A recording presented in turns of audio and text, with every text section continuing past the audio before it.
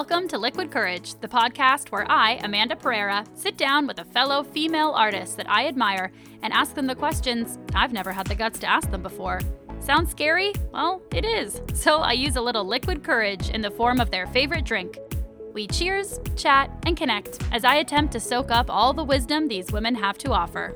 Today I sit down with Nicola and Rosie Dempsey of the musical comedy duo Flo and Joan. And since I have two guests on the episode today, we all enjoyed two drinks. Some very British English breakfast tea and some also very British gin and tonics. Originally from England, Flo and Joan are a musical comedy act made up of sisters Nicola and Rosie Dempsey. They've been featured on BBC's Live at the Apollo, in the 2019's Royal Variety performance, and have performed 4 years in a row at Edinburgh Fringe Festival. You can listen to all three of their albums on Spotify and Apple Music, and if you have Amazon Prime Video, check out their comedy special, Alive on Stage. Seriously, it's hilarious, and both of them are so fun to watch. I met both of them while they were living in Toronto years ago. Rosie was one of the funniest and most enjoyable improvisers to watch, and Nicola was one of the most brilliant and enjoyable musical directors to work with. Chatting with them, I couldn't stop laughing, and it ended up being quite a long conversation. So for the audio-only version, I did cut it down quite a bit. So if you're looking for more of an unedited version, head over to the Liquid Courage Podcast YouTube channel and watch it there. So Nicola and Rosie are both musical comedians and women I admire immensely. You know, when I was thinking of this, I was like, because I was going to be like, I am actually friends with you guys. And then I was like, well, don't say that because then they could say we're not. And then I look like an asshole. But I was like, I kind of can't believe that I'm friends with you guys because I'm such in like awe of your talent and I love your brains that I'm like, no, we're not actually friends. Are we friends? We're not actually friends. And I'm going to keep going because you're not going to, I'm not giving you an opportunity to answer. I just thought that going into today, I was like, no, I'm actually friends with them, but I'm still like so intimidated by them because I respect them so much that like I again nervous peed like 7 times before this podcast, and I feel like Amanda, you've seen us at enough bad points that you should definitely not respect us. I feel like you've probably seen me naked peeing 7 times, and you've seen me have like full panic attacks. So I don't think either of us deserve any respect from you or anyone in general. Well, listen, if you're willing to be that vulnerable in front of somebody, I think that's really admirable. So I respect you more. That's what you're like. That's nice. No, I need therapy. It's fine. I'm in it. I'm in therapy. It's fine. The first time I have 2 guests on the pod, so we're drinking 2 drinks. Okay, so yes, I'm wearing overalls and red lips. You're wearing Flo and Joan costume. I'm wearing Flo and Joan costume, basically. And then also, when you guys moved from Toronto back to the UK, at one point you invited, like, I don't even know why, but a bunch of us came over on like the last day, and you had a bunch of stuff that you were giving away, aka as garbage. You weren't giving it away. I can't believe the audacity of it. I saw it as a yard sale. It was, what do they call it? China, what's it when you throw elephant? Elephant. Oh, what's it called? Bric-a-brac. What's it called? Something elephant. Something elephant store. You must have it. You must. What? An elephant store?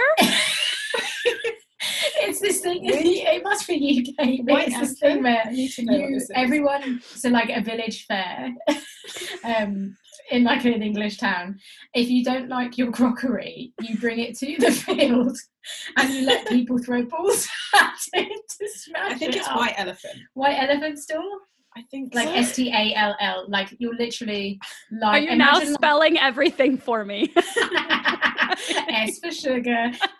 You just throw balls and it smashes all the plates. You don't win anything, you just get the joy of smashing up. I mean, that's great. I thought it was gonna be like you could exchange it like a clothing swap, but this is just like ruin it. That would make more sense, but England is very repressed as a country and needs to smash up China. That's fair. I mean, hey, I think it's called White Elephant. They have it here where you go and you can smash things. It's just not your things. It's like the company's thing. I don't know. Is that just someone in an office having a breakdown? That's just that's like Karen quitting on a Tuesday. That's all that is. That's Karen had enough. I think it's called like rage rooms. I don't know. Yeah. That's really cool. We call them white elephant at the village fete. White elephant It's field. always raining. You put on your wellies, and then you spend money on shit that you don't need and smash up whatever's left at the end of the night. That sounds Humans amazing. are disgusting. Yeah, we are. Speaking of disgusting, you put a bunch of stuff out for garbage, and I was like, oh, these are sentimental memories.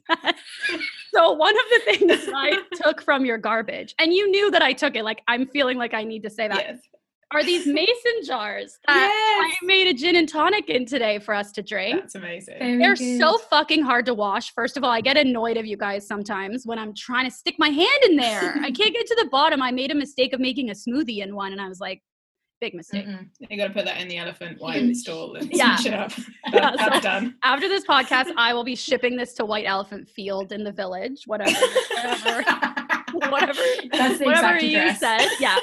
And then I also took a mug from you guys, but I was like, that's stalkerish to have both of my like glasses be from you.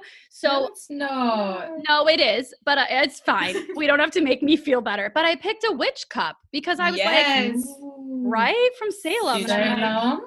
to drink Yeah. my Wait. English breakfast. Yeah. Pause. What is the mug that you took from us? Oh, okay. Let's also fix the verb. I didn't take it. You threw it out, and I'm gonna say, What happened? I was saved it. from we remember the day before we were supposed to leave Toronto. We remembered that our apartment was absolutely full of everything, and we couldn't take any of it home. Yes. So we we were in denial. fully in denial. So we Oh. kept like a fully stocked house right up until the last second. Yeah. And then like at the last minute, we were like, people were like, can we come and visit you to like say goodbye? We were like, yeah, that's really nice. Also, do you want like a dinner set? Do you Which want is like this bag of margarine. You did. You had like piles of paper, like just blank paper. You had empty binders. Like Christian Smith came over. He came over and we gave him frozen sausage from our Frozen fridge. sausage meat. Not even sausages. It was just bags of sausage meat from our freezer. That's how much we respected all of our friends. But I do remember, which doesn't really happen a lot here in here, The UK. is is we put all of our stuff out onto the street, like everything, like tables, chairs, hair dryers, shoes, in Toronto, and within 5 minutes, human ants were taking things. People do just come and sniff it out, and they're there, and like all of a sudden half the stuff is gone. Yeah. We hadn't even got on our flight, and half the stuff had gone. Yeah. Impressive, I'd say. Yeah. Good recycling. Yeah, and in It the is. UK, you're not allowed to like leave anything No. out everywhere, so you have to like take it somewhere to dispose of it, like a White charity Elephant. shop, or you have to take it to the White Elephant, and he collects it in his Throws trunk it. and then throws it at a wall as he walks through the streets of London. And everyone knows it's White Elephant Day, so everyone stays indoors because they know that they're going to get like a plate whipped at them. They're gonna get picked up. Like if they're feeling like garbage that day, they'll get picked Yeah. up and just whipped. And you're like, I'm a garbage human being. Grab. Yeah. That's Yeah. actually a really, but because of that, I'm thinking now, like, I don't want to put stuff out there because what if no one takes it? Like my self-esteem would plummet if like Yeah. no one took my garbage, but like next door, all their garbage is being taken. I'd be like, what Yeah. the fuck's wrong with my mugs? I Yeah, did that worry is that true. like we'd left everything and then like we'd left an entire house outside our Yeah. house. You did. I And just, couldn't like- see the house. Yeah. No, and we just fucked out of the country, and I think someone was moving in the next day, and who knows if that stuff was still there or what was left and what someone else had to deal with. And I do feel guilty about that, like really guilty. Do you know who is moving into the house? Mm. A pair of sisters. No, they weren't. Stop. It was like if with all due respect, I'm sure they were really nice, but they did look like if things hadn't gone right for us in 60 years' time. Then maybe they needed all your garbage stuff. Like I maybe really like they the were idea. moving in and they're like, oh my Yeah. God, we didn't have extra frozen sausage meat. We didn't have binders and we need binders. Or they had it all already because they're us from another time zone. And they were like, oh, it's a shame we bought these binders already because we could have just picked up these exact same binders at the top of that while they're loading their sausage meat into the freezer. I think that's so cool to see someone where you're like, that's me if I go downhill. I don't know why, but I think that's really cool. Yeah, or me if I go uphill. Yeah. I do look at Goldie Hawn to be like, maybe I could be there in the future. Love it. Who would be Yeah. yours, Nicola? Who would be your person where you're like, that's me if I go uphill? Oh, the girl from The Ring. For sure. Yeah. I should preface that as soon as we logged on to doing this before recording, when it logged on, Nicola's head was down. And I was like, oh my God, you look like the girl from The Ring. She's like, I get that a lot. I'm Thank like, you. Okay, you know what? Someone told me once that I look like Hilary Duff before she got a nose job. So that was a great compliment. I was like, thank you so much. I didn't know that she got a nose job. I didn't know either.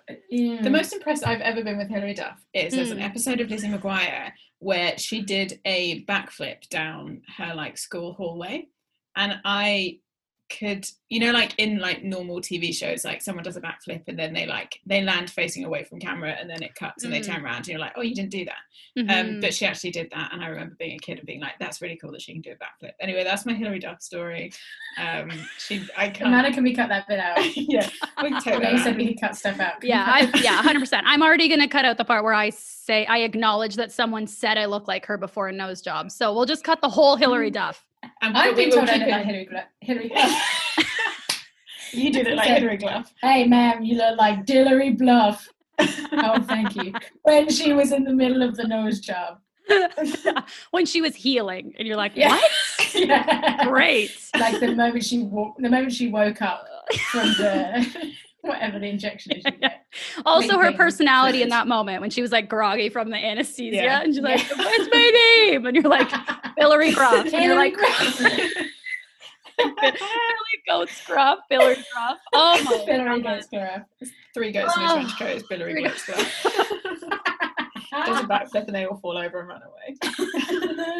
Wait, sorry, Amanda, what mug have you got? Oh, it's a witch. I just showed you. No, the one that we gave you. Just showed you. Just release the mug. Let us know what it is. I'll let everybody know in the Patreon. I joke about a Patreon. I don't have one, so I don't know why I joke about it. I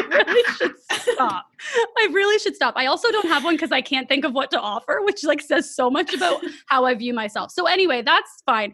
The mug that I saved from the Billy Goat Gruff sister and the Ring sister is it's like a pink kind of one, and it has a piano on it. That was a Christmas present from my mum. Okay. That I went back and stayed. What mug was that? She just described it. It's a pink mug with a piano on it. I don't remember that. It's like a longer, yes, exactly. It's like that. I have, because I was like, oh, that will also remind me of them. I wonder if I took anything else. I think I just took the 3 mason, all the mason jars. Maybe you could offer those in your Patreon. On the mug. Yeah. We'll give you our old address. Go back there. Tell us what's still there, and then you can offer all of that stuff on your Patreon. Great. And we'll split it, and I'll just be like, here you go. This is what you get on Patreon. Yeah, that's great. So go to patreon.com or wherever you get Patreon. Go there for garbage mugs. I love that. I love it so much. Okay, so I know you've been asked this a bunch of times, so I'm gonna sum up quickly that. So should I also say? No, I don't need to introduce you. I'm putting an intro on this episode. What is happening to me right now? Okay, great. Hi. Okay, and we're back. Okay, so the name. Love that. I've been sleeping very weirdly lately, and I literally had to preface to my therapist yesterday, I don't have words. So get ready for lots of guessing today. Do you know what it was a full moon? Apparently full moons bring out different stuff in people. Well, hot news with your finger. Fucking the witches. I'm one of the That Astro is twins. true. And also, I guess I have my witch. Yeah, maybe I'm just getting witchy. I have my tarot cards here. I have lots of crystals. Maybe I'm just really setting myself up for weirdness. It would be funny if the process of becoming a witch meant you couldn't use words anymore. You stop being able to talk to your loved ones and well, she's a witch.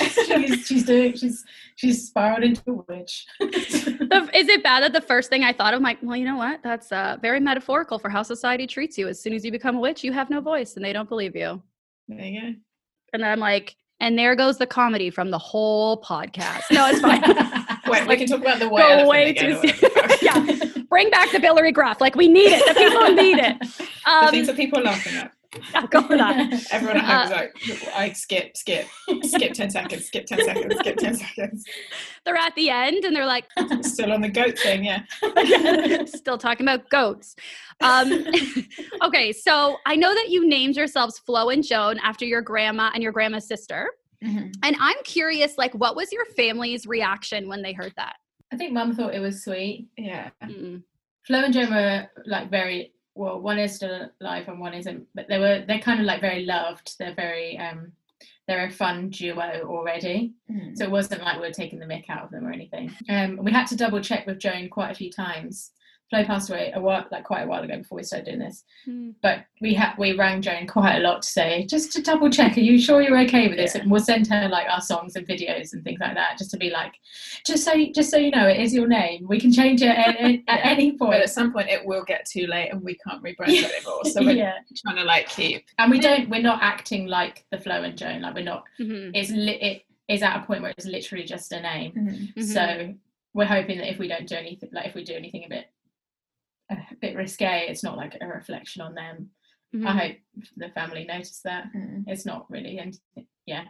Just a name And a sentiment. And why, like, did you specifically choose who each of you were? Not really. What are you not saying? Rosie. No. Joe.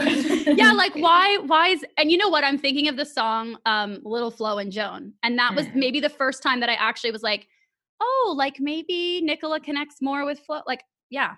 I think I'm more like Flo, I think, and you're more like Joan. Yeah. But only because Flo was like this is going to sound like a weird brag now, but like Flo was quite small and tiny, and Joan is just taller. I think that's sort of what it came down to. Like, where are you going with that? It's a weird brag that my nan was small. Well, no, it sounds like when you're like, it's because I'm so tiny, where you're like, gross. That's just a weird thing to say about yourself. But Flo is shorter and Joan is taller. Ergo, never used that word before.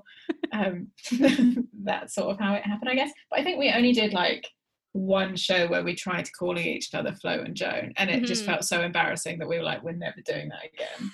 It was saying Nicola and Rosie on the stage quite a bit. Yeah. And people are like, you're like, grow up.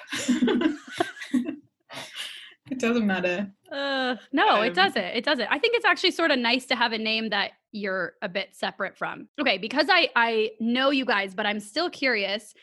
How similar is the real life dynamic between you two? Like in real life versus your stage dynamic of Flo and Joan? How similar would you say it is? I can't remember the last time we were on stage together to know what our dynamic is. Oh no. No, that's not true. We were on stage the other day, and spoiler, we were very weird. I say it's fairly similar. I think we try to be more on the same page in front of an audience, because like one of the kind of double act tropes is that they're like fighting and one's the smart one and one's the ugly one or whatever. I don't know how double acts work. One's the tiny one and one's the huge one. There is actually a UK double act called Little and Large, so that's not entirely untrue. Oh, cute. They're weird old men. But so I think we're like on the same team. We try to be on the same page in front of an audience, so it's not like a weird warring, like, oh, they're fighting. And then in real life we're not worried about having a little tiff. I've never really thought about it. We just go on stage, sing this stuff. We barely talk to each other on stage, really. We do. We do more now, I think. Yeah, but we don't interact enough. I don't know. I don't think we interact that much on stage, which must be quite jarring to watch as an audience of a double act that refused to acknowledge that there's another person. Maybe we should have been like really leaning into that all along. But there are some, like, I can think of some beautiful moments where you interact, like in the sausage song when Rosie ends up like going out into like a spotlight and you're like, get back here. Like, that's great. That's a great moment. Actually, we do have a few of those where you're like, just stop talking. Yeah. In fact, that's often that is the dynamic. Yeah. Is often me being like spouting out a bunch of facts that aren't true, and Nicola being like, I don't think any of that is useful. Word. Yeah. Or Rosie, you being like, yeah, maybe we should start porn together, and Nicola being like, don't ever look at me again. Like that. Yeah. Like, hey Amanda, I've never asked to start porn with my sister. Don't release that out insert into the audio of Little Nibblers now, because 100% you did, and it's on Spotify and Apple Music. Oh God, I can't believe I allowed that to happen. It was in the early days, it's okay. The first album, it's going to have some kinks, so we need to find out. Not kinks, don't use that word. Okay, no kinks. So it's this dynamic. Kinks, don't use that word. Okay, great. Yeah. It's a lot of let's perfect. not and are you okay? Which I used to say that all the time, like, you okay? And then Rosie came up one day and was like, can you actually start asking me if I'm okay? Because I usually am, but then it makes me feel like I'm maybe not okay. I was like, duly noted, I'll stop asking you if you're okay. I'll just try and read the room a bit better. I'll just assume you're okay, and if you're like really struggling, like throw your egg shaker at me or something, and then I'll know to come in and let's help. have a signal. Well, one thing that I love so much about your songs is like not only are they hilarious, but I feel like even if you don't mean to, what's important to you and like your value system is so reflected in it. There's always like an amazing message, like even small things.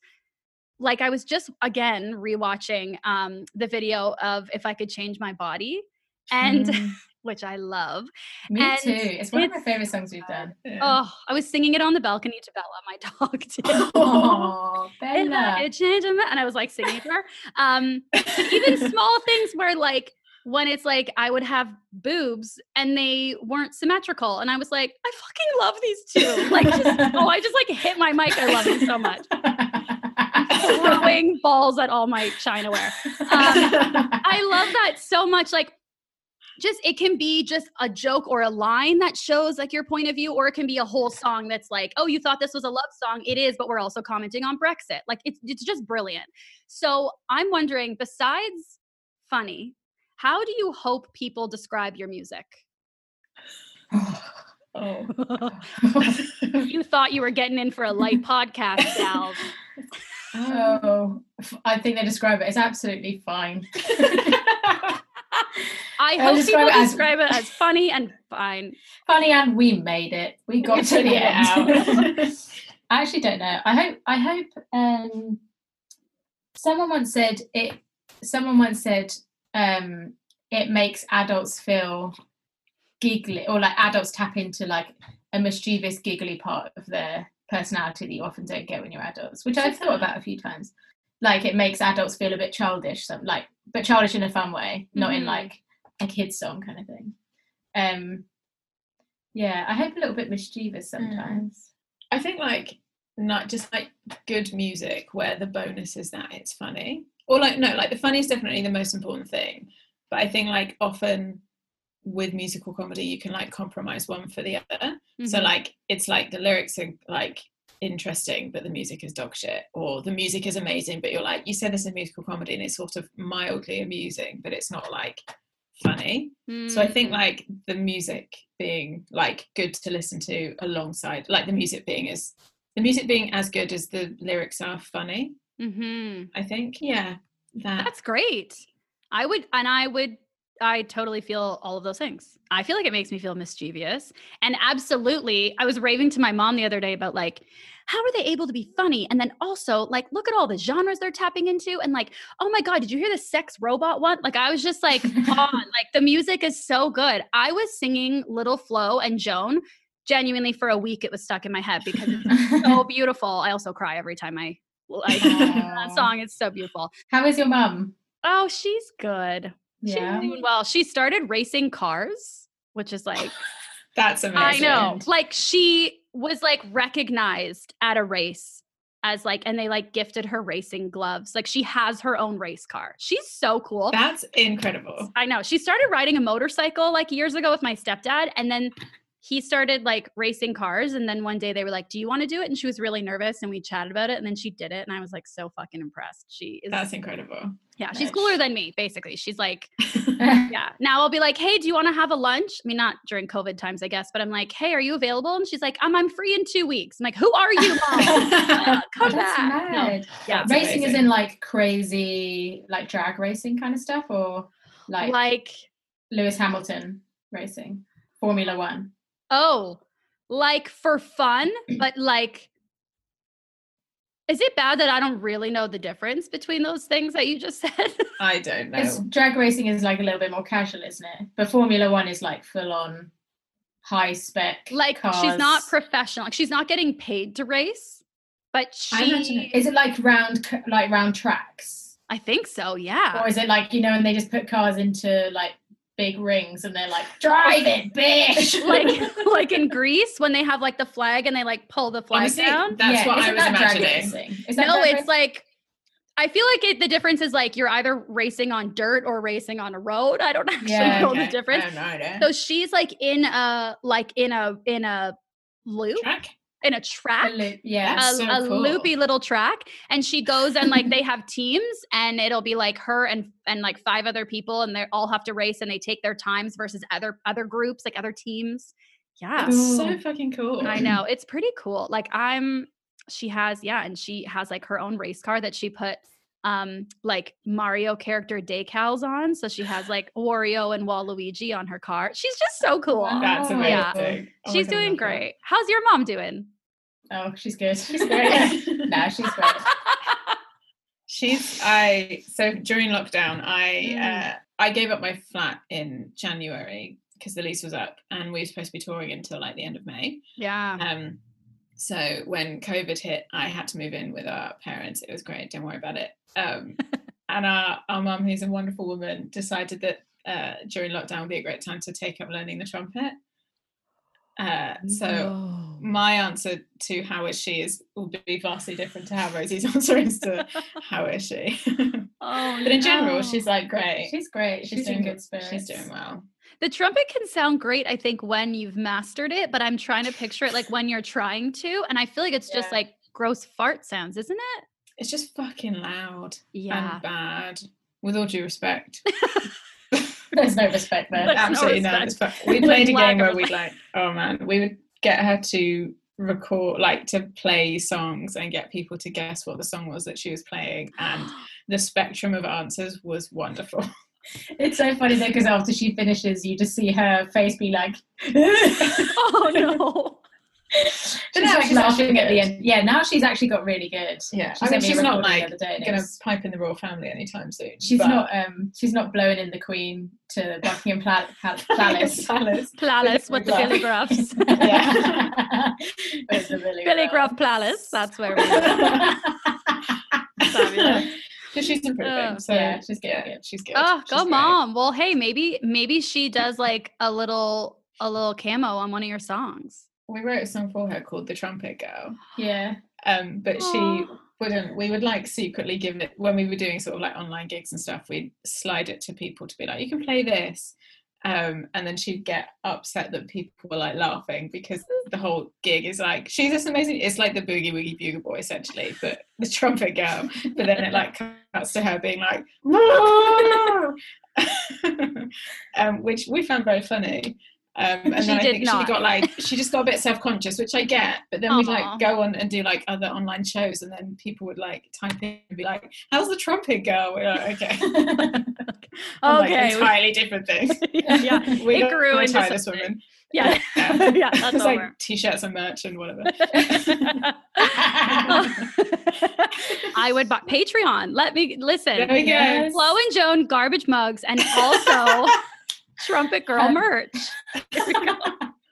Little pins that like when you press them, they go like boo or whatever. That was my trumpet sound. Our mum's traveling the world to like Egypt and Vietnam, playing for the troops. Are the troops still in Vietnam? I thought you were going to say the troops still in Egypt. Are they still in Egypt? I don't know. I feel like this is not a conversation that we're skilled enough to get into. Where are them troops at? Where are they at? Well, I wonder, like, maybe you got your trumpet skills from her, because I remember, Rosie, you like play like a mouth trumpet in one of your songs. Yeah, I do. And the moment you do, I remember being like, holy crap, that was good. Like in the moment, I was very impressed. Amanda, you're a super fan. I am. Super fan. Okay, wow.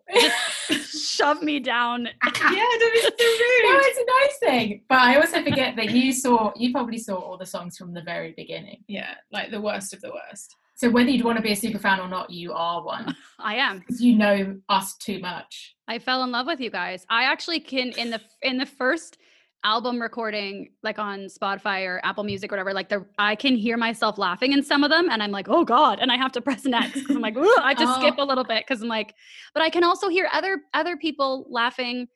Like I was recognizing Susan Wasick's laugh, and I was like, oh, Susan, like I can hear people laughing. It's really nice, actually.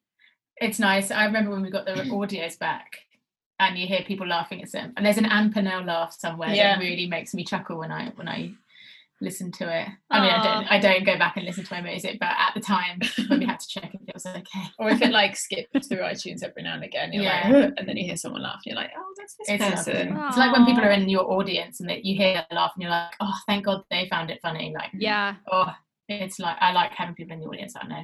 When I would perform, perform improv in a show, and if Rosie, if you were in the audience, because I could hear your laugh, I would feel that. I'd be like, oh, okay. Because yours was a laugh that was distinct that I was like, okay, Rosie laughed. Okay, we're good. Like there are a few laughs that I can like pick out in my head where I'm like, oh, okay, you can relax a little bit. It is nice. It's comforting. Yeah, what would you say is like your most underrated song? Like that maybe you guys love, but you're like, why is this not getting the attention it deserves? Like this is such a good song. There's a song that I don't know if it's the same one. You look at me like, why are you still talking? Yeah, it's okay. Why do you have this? It's a song that always worked in Toronto, and we tried it in the UK, and they just they don't have the stomach. Not the stomach. They're just like, this is a waste of my time. Oh no! And it's a song called "Have You Ever Tried to Hide?" And it's my favorite song in the world. And even when I listen to it, actually, that's a song that if it ever comes on my iTunes, I will listen to it only because you can hear like so many distinct people laughing at it that I like listening to that, not the song, the people. But we've like tried it here a couple times, and they just are not interested in it at all, and it makes me so angry at those audiences that I'm like, fuck you, you don't know anything, you laugh at the word Brexit, you can suck a dick, like you basic bastards. I respect my audiences so much. With all due respect, yeah. Thank you so much for paying £95 for a ticket, but fuck you, that was genius. We will never play a gig where it's £95. No, that was very much a joke. We're begging people to come to shows. I actually think that song only works though with young. I have British friends who really like that song, but they're my age and like my sort of our humour. I think it is an older audience is a little bit like, what's this obscure code that you're trying to reel? And it doesn't sit alongside anything else that we do. I don't think. But that's why I think it's often funny, is because. But that's as in like older audiences are like, wait, go back to songs about that thing that I know. And so when you throw that in, they're like, I'm sorry, I don't get. I'm gonna go get a beer. I'll see you in 4 minutes, or however long this fucking gong show goes on for. We also wrote another one. Yes, that was this isn't underrated. This isn't underrated. Wait, in what way? As in. The question was, what do you think is the most underrated song? I don't think this song is underrated. I think we really rated it, and universally across the board, everyone went, you need to not spend time with each other anymore. Okay, so this is a song where like you guys love, but everyone else hates it. Yeah, there wasn't even like people with a similar sense of humour that were like, oh, that's a funny song. What song? The premise is an old Victorian woman looking out of her window, very sad and very scared. She's probably wearing a lot of lace. Yeah, wearing lots of lace. Looks a bit like Queen Victoria, but more shriveled and probably a lot more thinner. Probably less... Miss Havisham vibes. Miss Havisham, yeah. So she's looking out the window. And the song is called What Terror This Day Will Bring. And we got the title from the song by pulling a Bible off a shelf and flipping the pages around and then going... And we're like, that's the title of this next song. We were like, what's a big book that everyone knows? What's a big book that everyone knows? What's the iconic line from the Bible that everyone loves? What terror this day will bring. And our finger literally landed on what terror this day will bring. We're like, that's amazing. There is a God. It's really... He's listening. He is a man, and he's listening. And he loves musical comedy. He loves, and it's really, really, really, really slow. And I bought, vibra slaps. Do you know those percussion instruments where it's like a ball on the end of a stick with another stick underneath it, and you whack it in. It's like, yeah, more like a woody. I thought that was just like a sound effect you get from a computer. No, it's a real thing. That's great. It's a real thing that I bought. I spent money on, thinking this is going to be the funniest. At the village fair, you're like, don't throw balls at that. I want that. I need it. I ran in the balls and I grabbed it. Yeah. Covered in bruises. No, well, what happened was we tried the song, it didn't work. We tried it again, it didn't work again. So I sent it back to Amazon. What did you put? You know how you have to put a you have to put a reason why you're returning it. I said it wasn't the funniest joke I thought it was. And then Jeff Bezos rang me up and said, I'm so sorry that happened to you. Do you want a special instead? Would you like an Amazon special? Yeah. And we said, no, we don't. Not right now, right. Jeff. Oh my gosh. So you tried, you're like, what this song needs is one of these bouncing ball things. Yeah, it would be a really long verse of her singing, or like the chorus. We'll sing the chorus to you now if you'd like. Okay, 3, 2, I would love that. What terror, what terror, what terror this day will bring. And then on the piano, Nicola would go, ba, ba, ba, ba, ba, ba, bum. I was like, if we do that, we'll do it twice, and then on the third time, I'll accidentally... You did that whole thing twice? We did a verse, chorus, so at the end of each chorus, okay. slap the Viber slap. Okay. So verse, chorus, but we also chorus. sang what terror this day will bring. We sang twice. Oh yeah. So that's why I'm wondering, you sang that whole thing twice, and then we go to the next verse. Yeah, okay. As if it's too fast for someone to catch on the first time, in case you missed what we were saying. Yeah, exactly. One of my favorite lines. So basically what kept on happening was really bad things kept on happening to this woman. I can't remember what the first bunch were. One of them was, I open something, my eyes rolled into the back of my head, so now I can only see my thoughts. And what terror this day will bring. And the final biggest joke was that she pulled back the sheets where her kids were sleeping and there were onions there. And then she was like, oh no, when my neighbours asked for, my neighbours were making a curry and they needed some onions, I accidentally gave my kids. Like, wait, and they gave you onions and then they needed onions, so they took your kids? It was, what it was. The neighbours asked her for... It was, fuck was it? No, the chorus she needed was, I must have given my neighbour my children to put in their curry. What terror. And then on the very last bit, I would go to smack the Viber slap and miss it. I was like, if this doesn't bring the house down, I don't know. I don't know what else I can give from my soul. This clown has no more tricks. Oh my God. I actually love that you miss it. I'm realizing these overalls are too tight as we're laughing. They have no stretch. I regret that part of them. Oh no, you're so kind. So considerate. Oh no.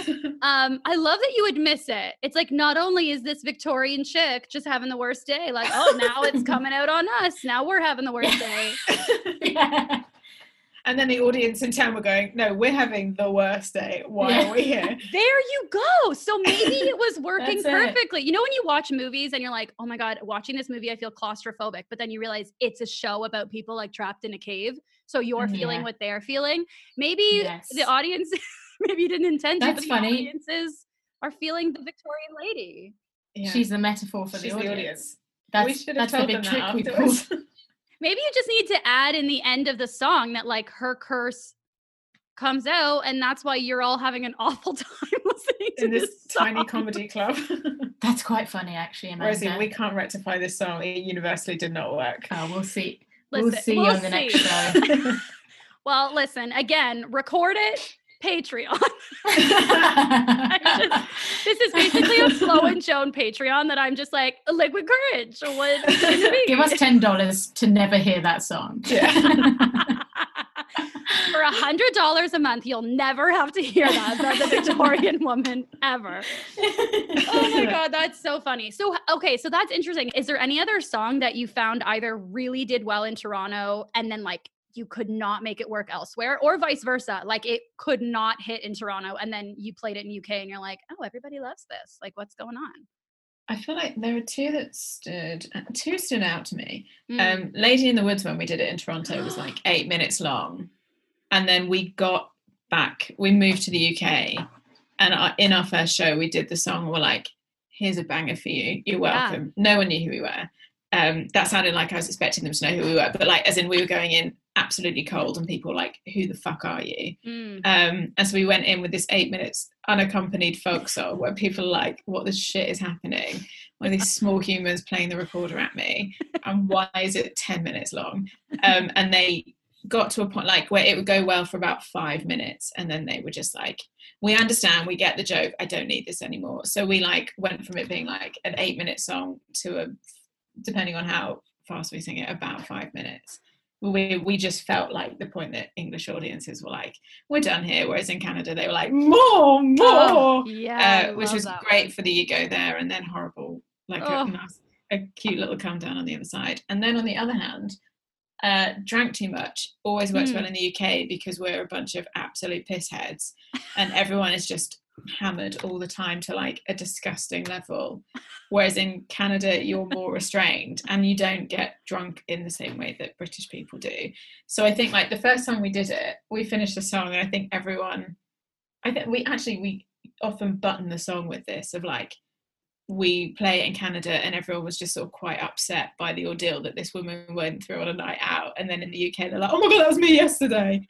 In Toronto they're like worried for you, genuinely worried, which is funny. Like it's just interesting to see those like small differences where you're like, this thing, which is just like, you couldn't do any rewrites on that song. It's just a song where you're like, it just doesn't work here, and that's like fine. God, that's so interesting. I wonder if Toronto audiences are just in denial. I'm like, that was you yesterday. Like, face yourself in the mirror, Karen. Like, chill. That was you. I picked up your shoe. I feel like I never saw, like, drunk England or drunk UK is like... You've never seen anything like it. You haven't. It's hideous. Like... Have you, like, seen...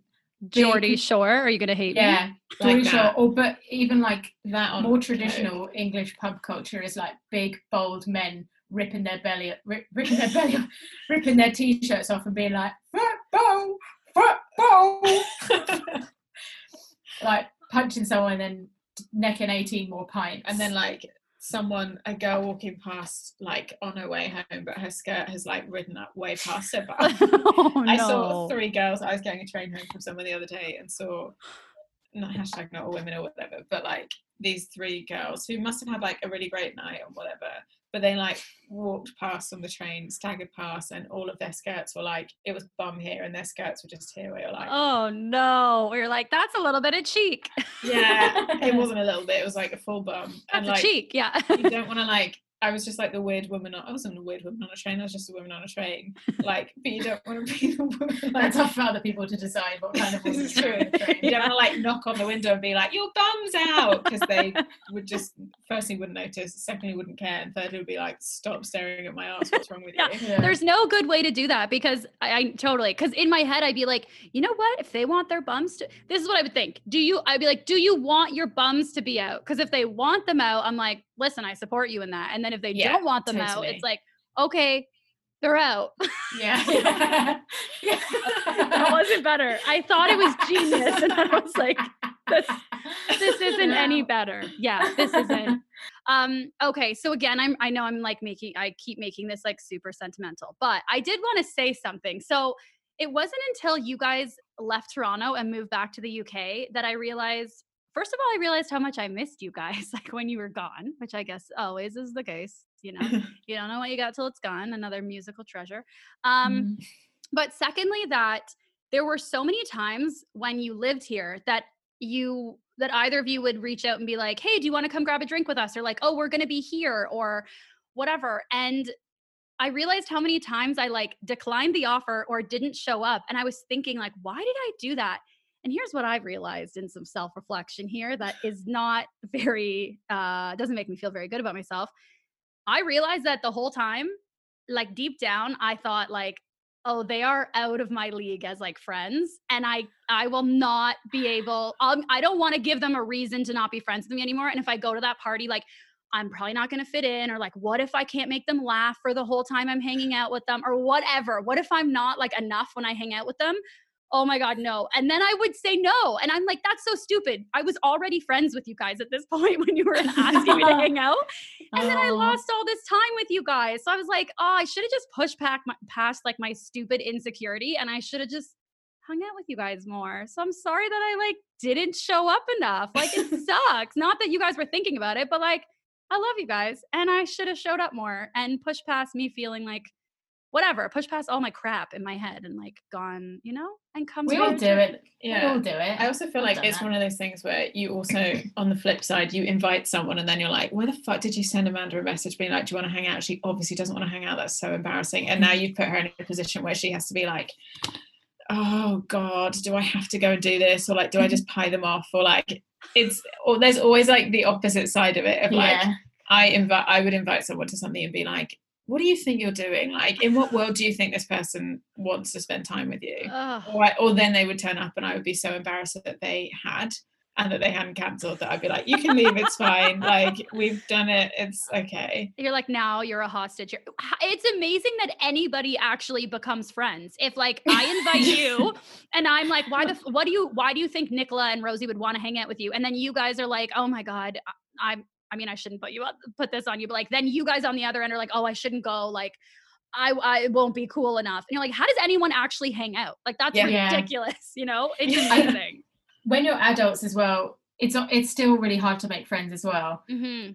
And I think one of my nerves as an adult person is if I go to a party and there's lots of other adults there who have their own friends. They're not looking for a new friend, but I'm not often looking for a new friend. I don't necessarily need to come home with a new friend, but I need to be able to talk to someone for a good part of the party time. And then you're like, I'm a burden. These people already have their own friends. They think I'm trying to be their best friend and they don't need that because they've got their friends from uni here, blah, blah, blah. So you're just looking, it feels like you're often just looking for people to help you pass the time. You're like, and they think I want to be their friend and like I don't want to. I just don't want to talk to myself. I totally agree that I think friendships, especially as adults, it's just weird. Like it's like when people talk about dating, like I don't know, should I text them back? Like I don't know if they like me. Maybe they're just being polite. Did they ghost me? Like I do that with friendships. Yeah. Like how do you guys know when you're friends with somebody? How do you each know like, oh, we're friends now? I don't know. Mine is often if I've cried in front of them, I'm like, you've seen too much. You have to go. I don't know. I'm trying to think of, this sounds really sad. I'm trying to think of the last friend I made to know how they're my friend. It's also COVID. I don't think that's weird. Like, who's meting a bunch I mean, of like people? pre-COVID, I'm still like, I think the last friend I made was in Toronto, which is 3 years ago.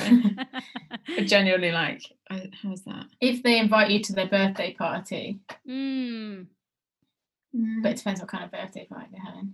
Yeah, then you feel so amazing, and then you show up, and it's like at a big hall. There's like 300 people. You're like, great. Yeah, you're like, oh like, God, there's 300 people who don't want me as their friend. Let's start socializing. Who wants to fill my time? Ready. You guys actually, you came back to Toronto one time and invited me to like a gathering. It was actually very close to my house at a little pub. And I showed up and there weren't a lot of people there. And in that moment, I was like, oh my God, they think I'm their friend. Like you're a friend. But listen, that was my evidence. I don't know. Okay. No, you know what? Actually, the garbage giveaway, maybe that was my evidence. The white elephant garbage. I think I was like... Yeah, Amanda's allowed to take some of our trash home. She's one of us. Yeah. If anyone will let me take their garbage home, then I feel like we're friends.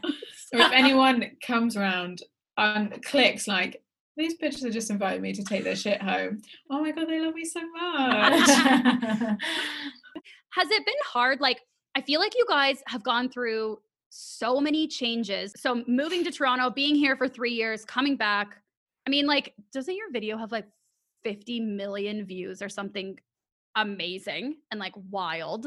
And then you're touring. Calm down with these seriously, numbers. but listen, for real. And like you have like an Amazon special, all these things. This is what I'm wondering. In all of these changes, it can be hard to maintain friendships, especially with people who aren't in the industry, because it might not be like similar I don't know, schedules and stuff. So how have Yeah. you guys found maintaining, I know you both have close friends who are from like school and sort of out of the industry. How's it been maintaining your friendships? Oh no, Nicola, you're like I've burnt everyone to the ground. My only friends are in Canada.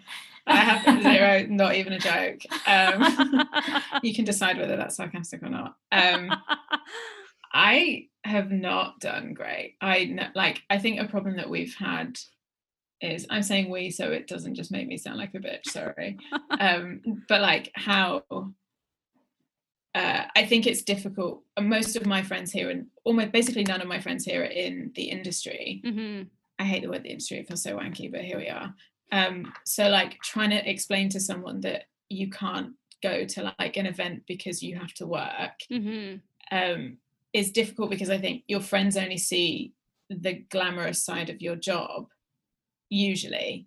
And so when you say like, oh, I have to go to work, they're like, oh, she's too good for us, she's going to do this glamorous thing instead. And you're like, no, I'm actually going to like the arse end of nowhere in the UK for like 15 minutes, no one's going to laugh, we're not getting paid enough money, and I'm going to get back at like 2 o'clock in the morning. I want to be at your thing. And things like, not like, I've had a couple of friends who've got married, and you're like, I will be there at the wedding, I can be there at the wedding, but like the lead up and all the kind of like fun stuff, like the hen weekend and the planning, and like I've had like friends who've got married during the Edinburgh Festival, which is like a big thing for us that we have to do every year. And you sort of can't explain that to someone, that a wedding is like the biggest thing in their life, and as it's like at that moment in time, for example.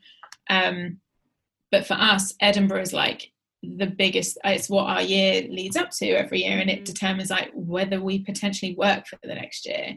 So trying to explain to someone like, I can't be there at your rehearsal dinner, I can't help you like pick up your dress, I'm going to be there for one bridesmaid fitting, and then I'm like just going to cross my fingers that the dress fits on the day, and I'm going to turn up at midnight on the day of your wedding, and I'm going to leave at 8 o'clock the next morning because I have to get back to work.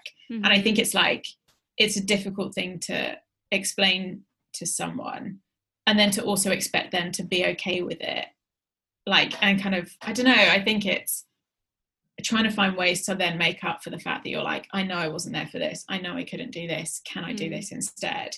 And I definitely have like fucked it along the way, for sure, not like across the board with everyone, but there are definitely things where I'm like, you didn't handle that right, or like whatever. But yeah, I think it's I still haven't figured out how to like do it properly. I don't think. Edinburgh Fringe is a really hard thing to explain to friends, because it takes up the whole of August, you're up there, and it is the most stressful month of the year. The most stressful month of the year. Then you've also got May, June and July, you're gigging a lot to preview the show and get new material ready, and you're stressed because stuff isn't funny, and you're like, should I even be doing the Fringe? Is the show ready? Like, for at least those 3 months, if not the 6 months leading up to it, it's always on your mind. And we're like the worst version of ourselves at that time. Yeah. You're not, even if you're like, I can take this one day off to go to your wedding, you're basically like a fucking werewolf in a dress, being like, don't talk to me, you're not at your best, like mentally you're not at your best to be around anyone other than like performers. I don't think. So you have to, I had once, we played a festival called we were playing a festival called Latitude. There's this really cool, like amazing comedy lineup, amazing music lineup.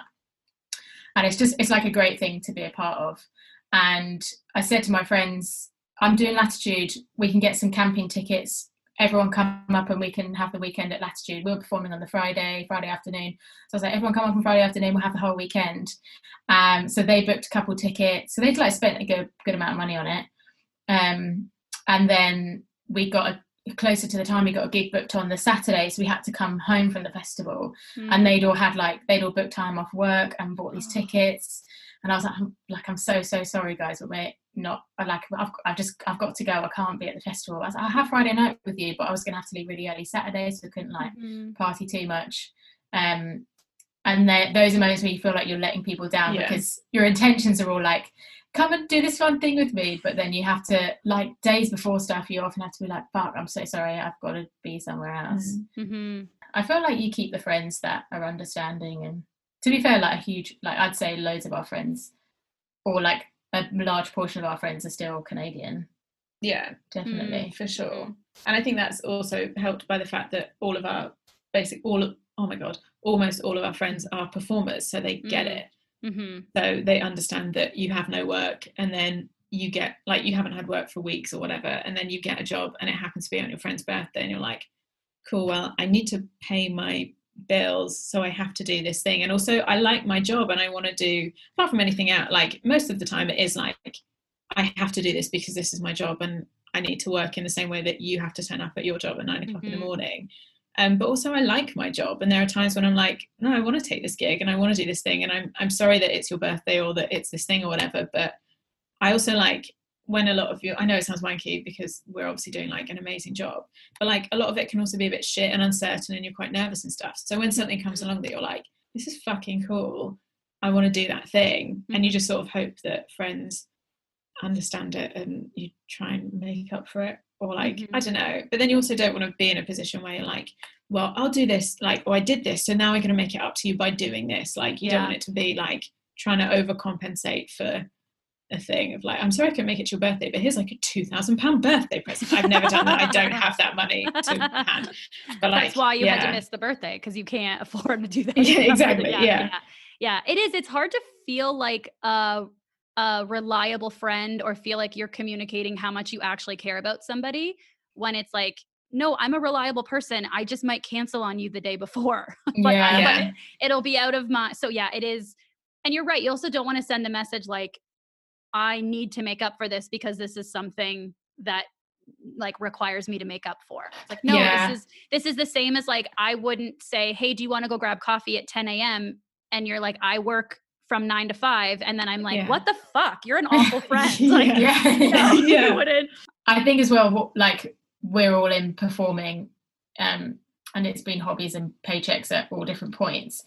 And people, the thing that we want to do is perform, and that is often quite a vain, people see it as a vanity thing, or, oh, you're cancelling on me so you can go on stage and have people applaud for you, and so you can put on a show for people who want to come and see you. Like, it feels like kind of a selfish thing to do if you're like, oh, sorry, I can't come celebrate your birthday because there's a room of 100 people waiting to cheer me on because I am funny. I'm sorry. People need my jokes. It does. No, you're right. They need my 8-minute songs. Exactly. They need my Lady in the Woods. They'll die without the lady.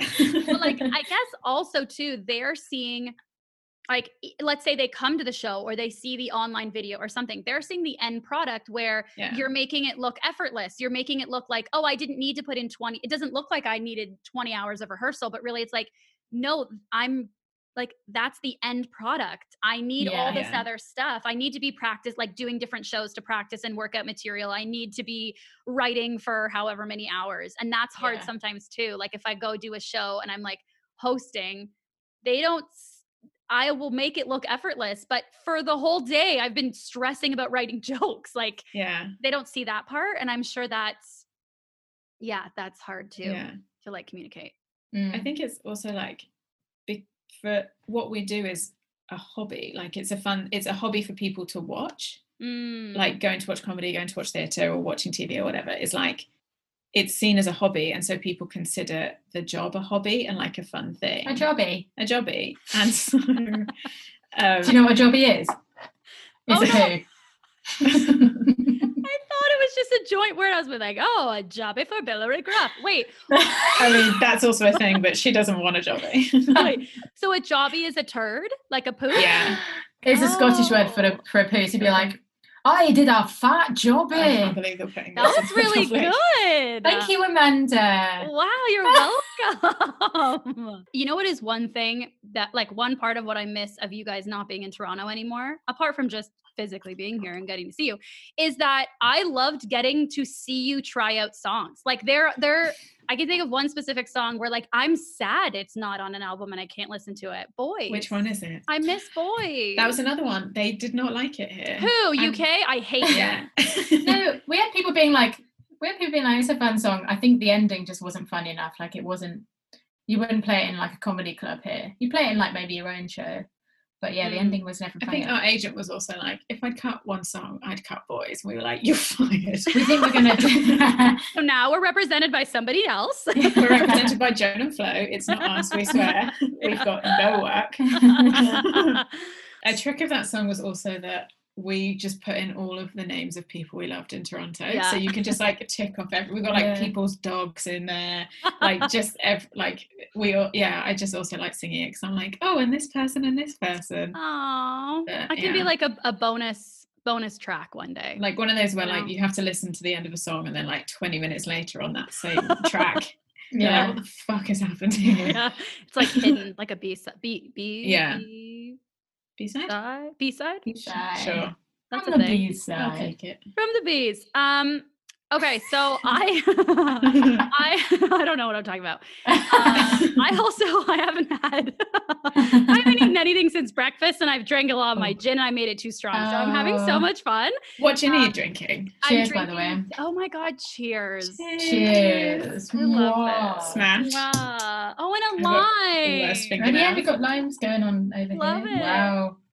Limes akimbo. I'm drinking Tanqueray. Yes. Very nice gin. Very nice gin. Very It's nice very gin. good. I actually think it was gifted to me. Oh my God. You know how I thought I think I got it? I had friends. I didn't pick it up from our like garbage sale, did you? No, it was another friend's garbage sale. I promise you. Wow, this is like, I'm learning so much about myself. Yeah. Some friends were moving to LA and they had some gin and they were like, do you want this? I was like, sure. Yes. Yeah. I love that when you have a house party and you wake up in the morning and you're like, yes, look at all this stuff there. Or like weird bottles of lemonade that you're like, maybe we won't use that. But look, half a bottle of Blossom Hill wine. It's so great. Or like if people bring over like, here's a bag of chips and you're like, oh, we didn't even need to open it, but people were starving, but now I have dinner. Like, oh yeah, I love it. Hosting is great. You get like, you have to clean up, but you also like, you clean up. You know what I mean? Yeah. Oh my God, am I in comedy? Clean up to I hate that I'm doing this to you, but I love harmonizing and I can't do it. I took singing lessons for like a number of years, and one of my singing teachers one day told me she was like, you're always flat or always sharp. So fix that. Like, great. So I don't think I could ever harmonize because I was always just like, I can't even hit the middle of a note, let alone like harmonize with somebody. So I want to know, you guys are so good at harmonizing. What is like a tip to be able to harmonize? How the fuck do you harmonize? That's what I want to know. I have no idea.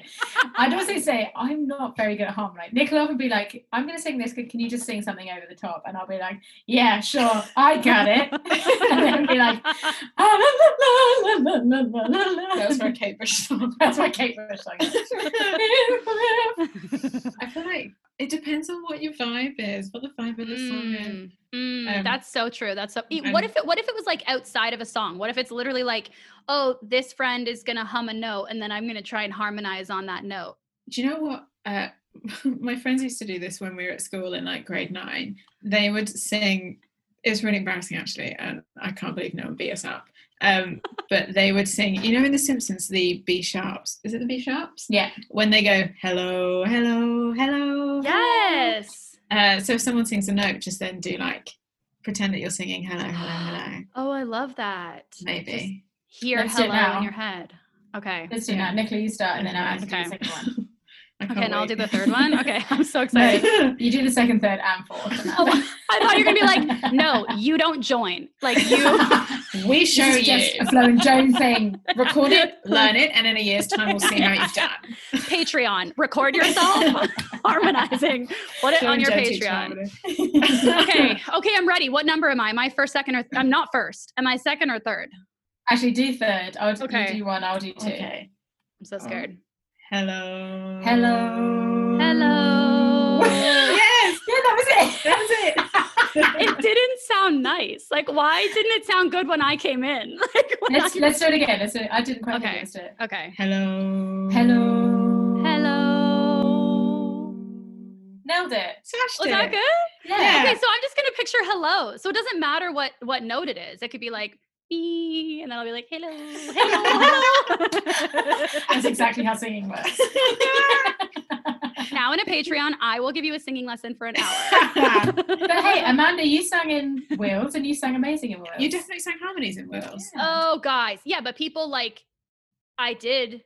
Yes. So Nicola, Rosie, and I were all in a show called Wheels, and I did have to sing harmonies. Here's the thing too. In that show, I was like, I am the weak link. And I was like, I can't sing as well. But it's fine. This podcast is teaching me how many stupid narratives I tell myself. And I'm like, and then I edit the episode and I'm like, Amanda, shut up. Stop telling yourself that you suck. Like, this is so annoying at this point. You're down on yourself. And if you were shit, you would have got kicked out. Yeah, we would have told you if you were shit. We were friends. Politely reformed. Politely, we just would not have done the show. I did have to harmonize. I can harmonize if somebody like gives me the note to sing. I can harmonize. But that's how you learn how to do it. Yeah, that's fair. That's fair. It's not like it has to be intuitive in the very beginning. No. You know, I have a friend who I did musical theater with her. And since the moment I met her, she just like, I'll just sing something and she can just come in and harmonize with me on anything. And she doesn't do it in a cocky way. Like, it's so fun. And she just has the natural ability. I don't even think she realized she has it. She has it. You're crazy. Hillary Graff is my favorite thing ever.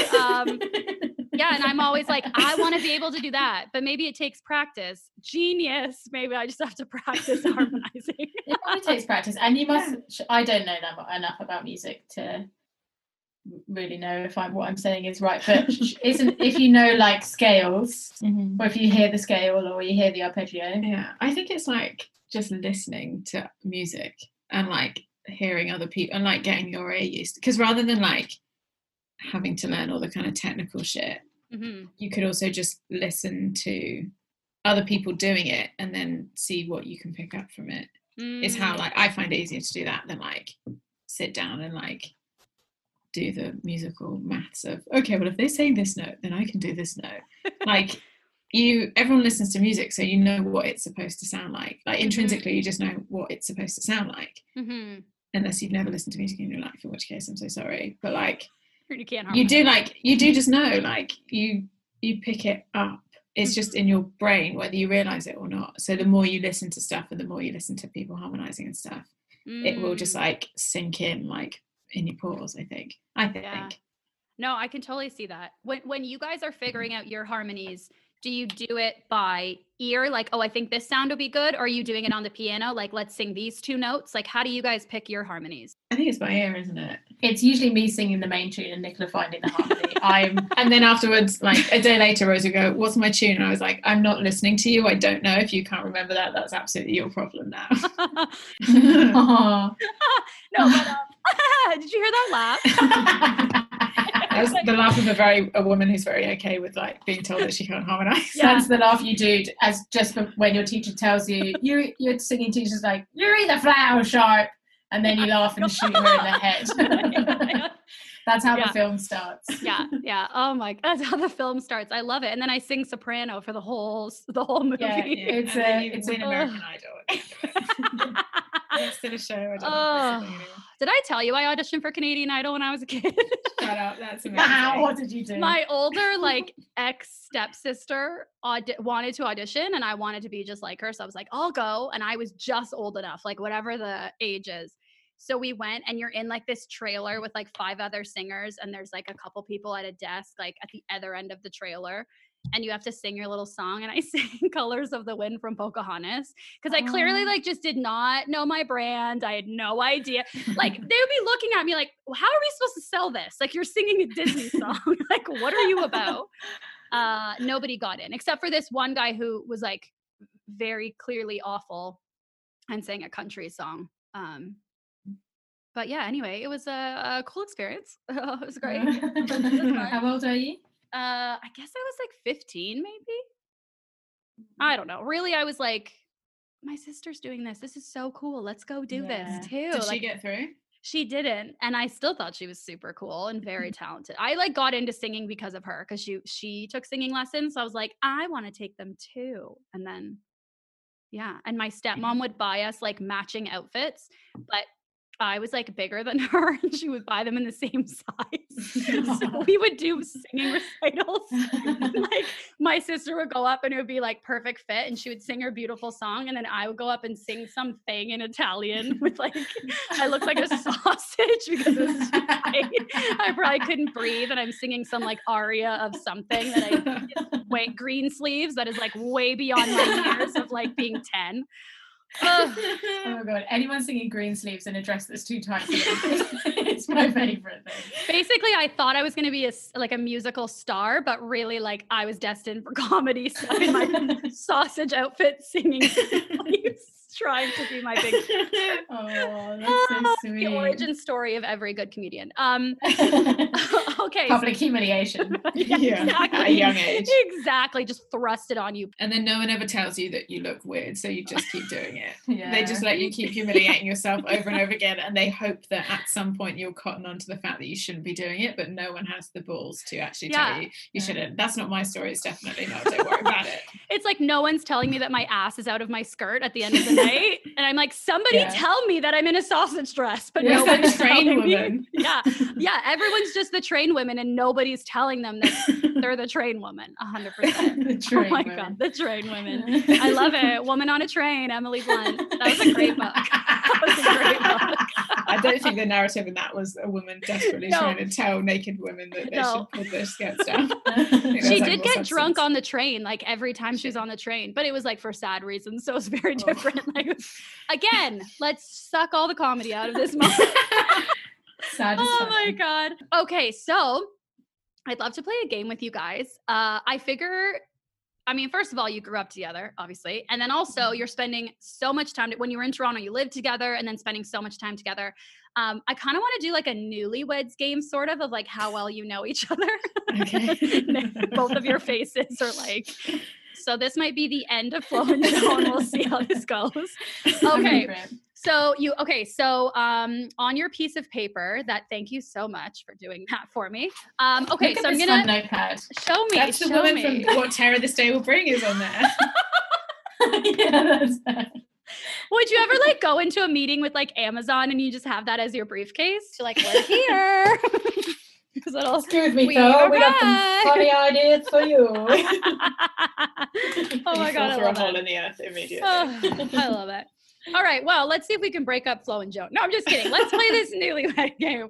Oh, woo! Okay, so here's what we'll do. I'm going to ask you a question either about Nicola or about Rosie. So if I ask a question about Rosie, Rosie's going to write down her answer. Nicola's going to write down what she thinks Rosie is going to write down. Yes. Oh, wait, so I can't, okay. It's like Mr. and Mrs. Okay, yeah. And then we'll swap. So I'm going to go back and forth.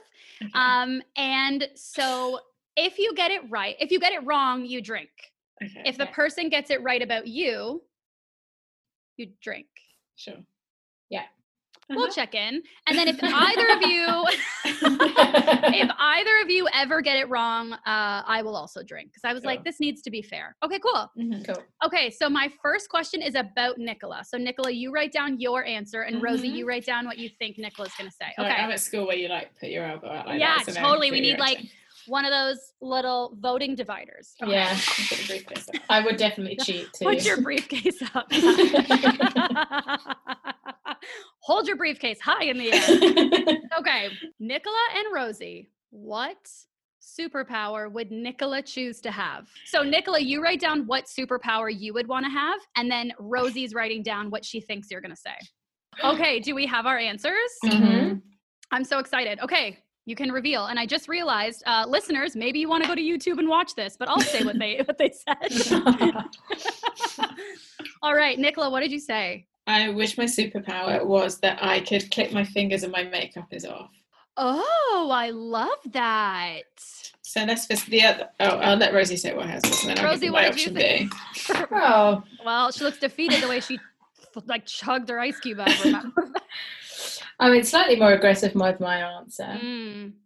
I thought Nicola would like to have the ability to kill. Oh, I don't need to show you, do I? To kill or delete people that she doesn't like. I do that anyway. Okay. It's like I have that superpower. Kill yeah, people. It's called being me. Just to eject people out of a situation if you don't like them. Oh, I see. That's very useful. That's what I thought. My other one was going to be invisibility, but I think I've got that one covered pretty well anyway.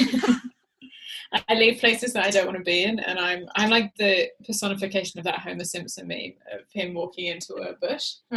That's me, like slowly. Literally me. You're like a natural Irish goodbye. You're just like, Honestly. I'm leaving now. Okay, that's Yeah. great. Okay. All right. So now it's going to be about Rosie. Okay. So what would be Rosie's spirit animal? So Rosie answers for her and Nicola guesses what she would say. I just drank some of the ice cubes. You know, drinking like a cold drink and then a hot drink, it's an experience. Have you got to work today? No, because I'm recording like the middle of the day and drinking gin. Like, That's what I wanted. I was like, how much gin are you going to be drinking? It has to be. No, we're not working tonight. We're just drinking some more gin. Probably. I actually haven't drank gin in so long. I feel like it's such a polarizing liquor. Like people either love it or hate it. I love it. If I drink too much, I cry. But in general, I find it like very easy to drink. It's like I think it's the only spirit mostly that I drink. You heard it. I had a vodka the other day, which I haven't had since uni, and I really enjoyed it. Okay. Oh, good. I also really like tequila these days. Like, I think I'm coming around to tequila. Yes. Lol. Oh, She just fell over. Like, what? She tried to show the cat to the webcam, and he was having absolutely none of it whatsoever. That's what just happened. You know what actually looked like it happened? It looked like Rosie took her headphones off, took a step, and then just rolled over. Like it looked like she just. I thought she just fell. And it was perfect timing. She was like, you know what? I haven't had vodka in a while. Take off headphones. I'm really enjoying it. Fall off. And I was like, what the hell? Oh no. It's actually a more boring story where I tried to chase a cat and it ran away. More telling. Oh. Well, now that a cat's run away from you, what's your spirit animal? Not a cat. My spirit animal is one of those monkeys that have their bum out. Oh, like a baboon, like with the purple bums? Yeah. Love that. them. Why do you love them? Because their bums out? Bums out, and you can often see them like smiling, and then they'll sit and they'll be like, I know my bum's out. I know like it's out. They're mischievous, like your music. They're fun as well, and they're fun with everyone around them. They swing about. Oh yeah, I do love a monkey. I do love a monkey. That's going to be the audio quote that I pull from this interview. I do love a monkey. That's going to be the quote. Just that. On iTunes.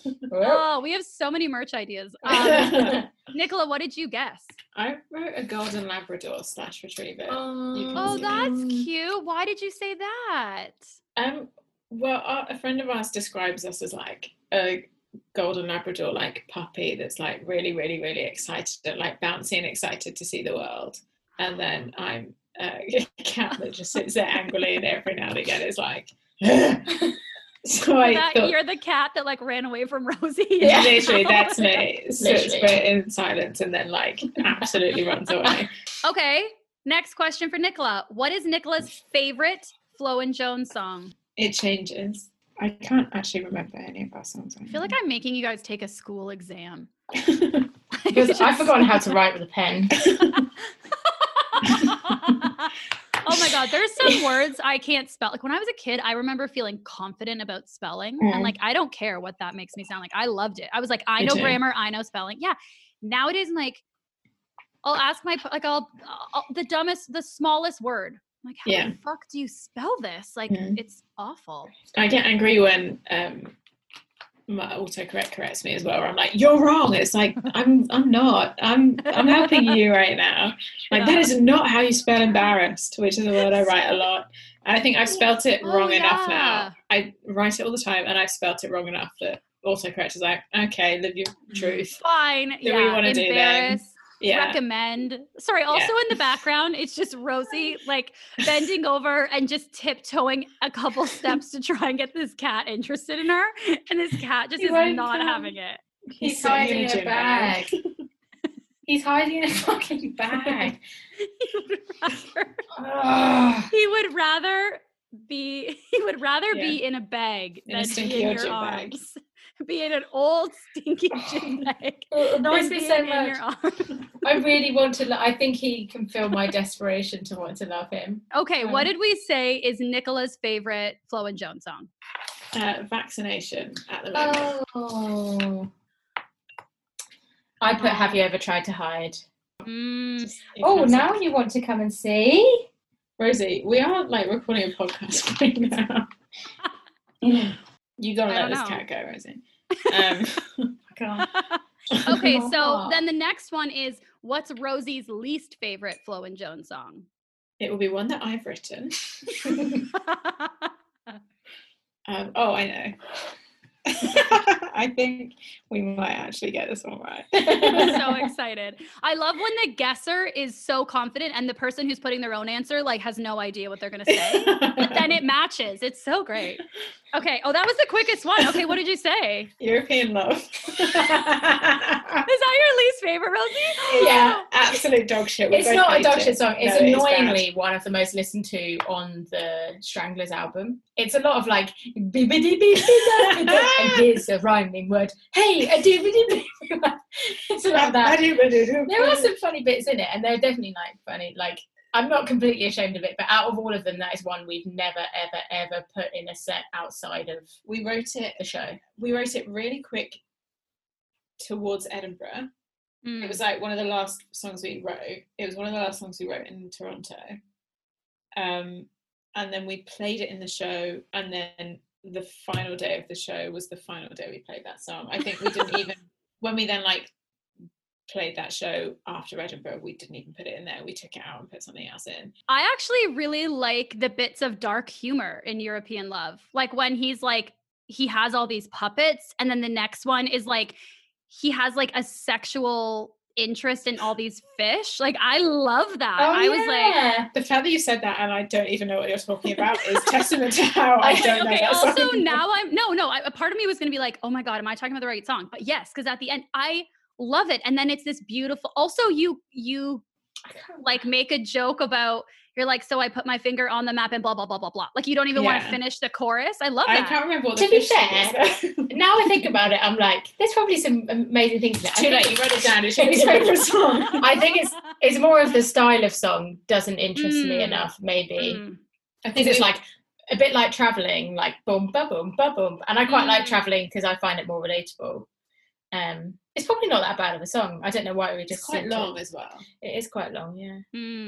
But anyway, rest in peace. Yeah, I'm probably angry about rest it. In peace. She should be.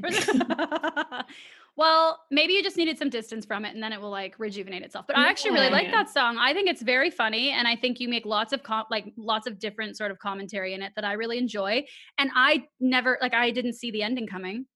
I also live in Canada, so I don't know if that's different, but I didn't see the ending coming, and I really love that song. What's the fish thing? I don't even know what the fish thing is. What is the fish thing?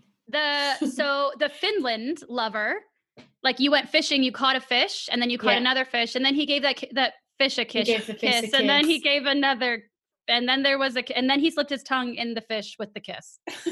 Yes. I genuinely am still like, have you just written this song right now? Those are not the lyrics, but essentially the first one you fall in love with a man in Italy, and it's beautiful, and then you go back to his apartment, you think you're in love, you open the cupboard and it's all these little wooden eyes staring at you, and he's fucking creep with a bunch of puppets, so you run away. Then you fall in love with the guy in Finland, and you catch fish, and he like adoringly is like, oh, kiss a fish, but then you're like, this is now getting creepy because he starts kissing them, tonguing them, so you jump out of the boat and you ran away, which always gets a laugh on the recordings. I mean, I don't know.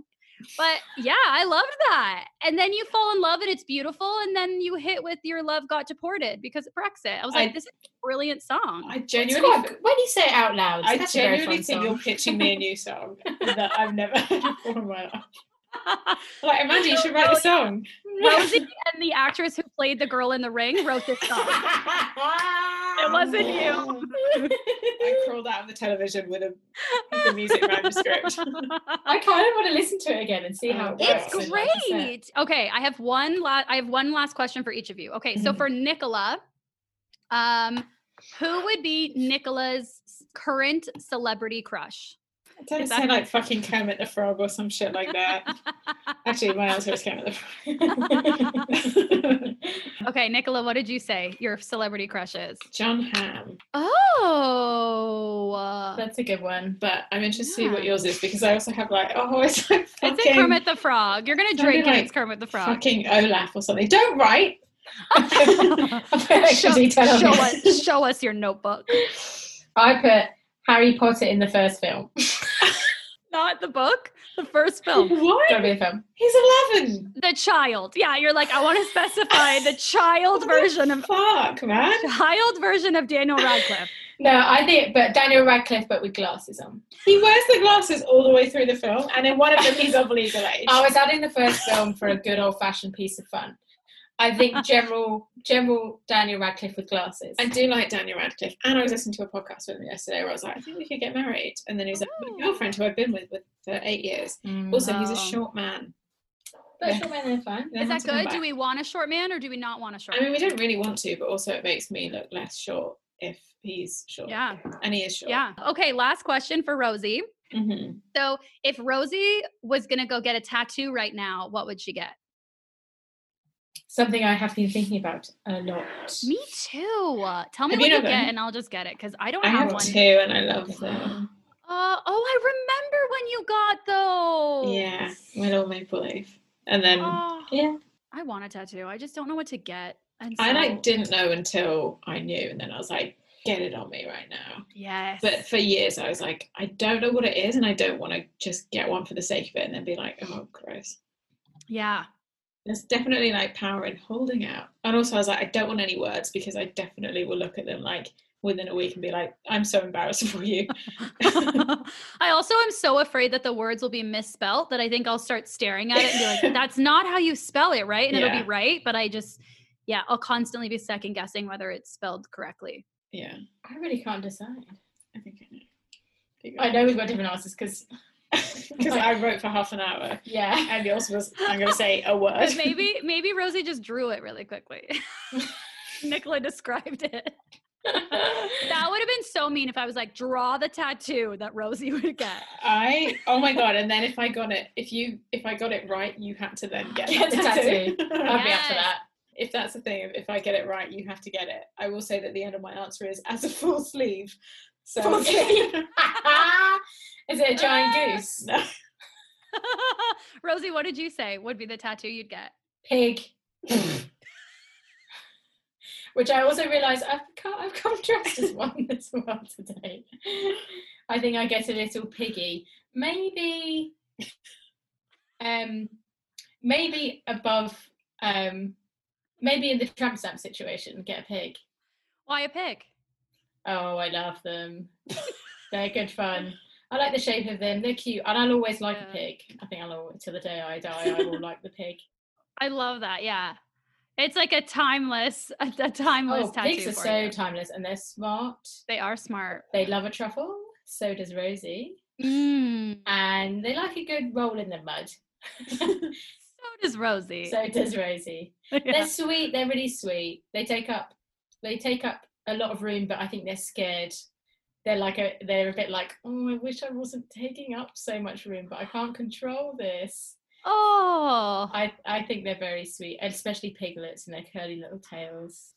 Oh, and they're smelly bastards. I'll maybe get one just above my arsehole to just give the whole experience of a pig. We were talking today about those people that there was a craze of people buying micro pigs, and then within weeks it turning into like full pot belly pigs, and people being like, my house. I thought they'd be my wife. Just their kids like tearing around on the backs of pigs. Like, do some research. Come on. Yeah. Like, don't be surprised. And like, a pig is an animal you see from when you're a child. Like, you know the size of a pig. Don't pretend like you don't know it's gonna get bigger. Dumbass. Come on. You think it's gonna stay? It's like if people get like a Great Dane, and then as it keeps growing, they're like, "What?" Like, come on, you know your pig is getting bigger than your mug. I just thought this one was gonna be small. Yeah. The Dane has got too great. I just asked for a Dane, a regular Dane. I got a great one. I want the crab. Nicola, did you say that she would get a sleeve of pigs? No, I wrote our dog's head is a full sleeve or bette midler. Just a stretched out dog, or is it multiple dogs? Just one. Now that I think about it, I would just want her one face stretched across her whole arm. Oh. Or Bette Midler, I couldn't decide. I thought she might have written Bette Midler, so I wrote that as an emergency. I would have both. Bette Midler on one arm, and then a Great Dane on the other, and then your asshole would be a pig, and you would be just walking. Love me!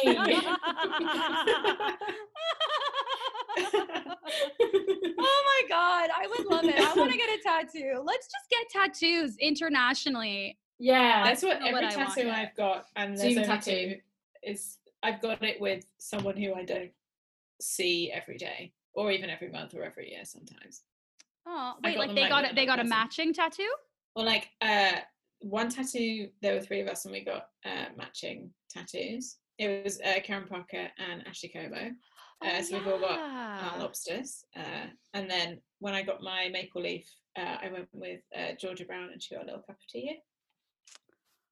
Oh, I'm gonna cry. And I'm gonna get a pig out my asshole. I'm gonna go on my own. I want this between me and the pig. Bette Midler and a piggy. Just bring a pig with you. Yeah. Put this on here. If you get an idea for a tattoo, I'll get it. Yeah.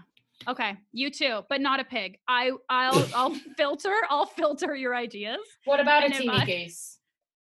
A teeny goose. Tiny goose. What we could have is on my you right almost rib. sounded British there. You went a teeny goose. Mary, but is it a teeny goose? Sorry, I interrupted you. I'll get one goose on my right rib facing outwards, and you get one on your left rib facing outwards. And then they can kiss. No kissing. Well, why are you bobbing your neck like this? Like they're not going to move, Rosie. It's going to be stagnant goose. But you can imagine it, right? Maybe.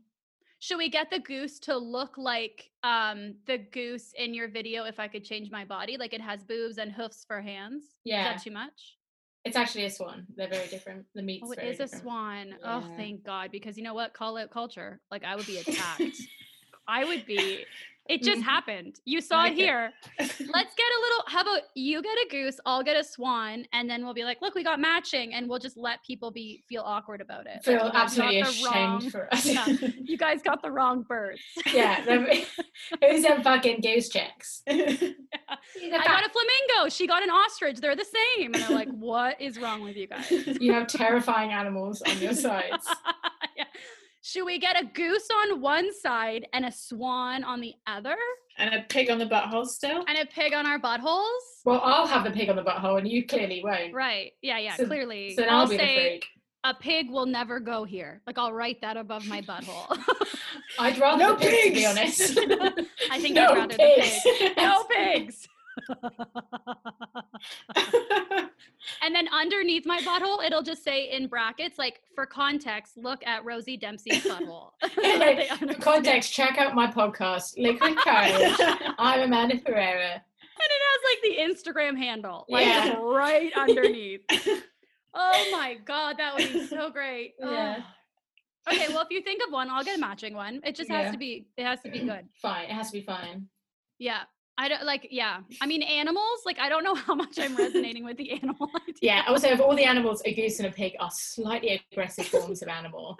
It's not like a lovely bird, like a swallow or a dainty little deer, a Bambi. I do really like, though, how you're saying, like, pigs, like, take up space. Yeah, I think they're like, they don't realize how big they're going to be. And then all of a sudden they're like, oh no, I didn't ask for this baby.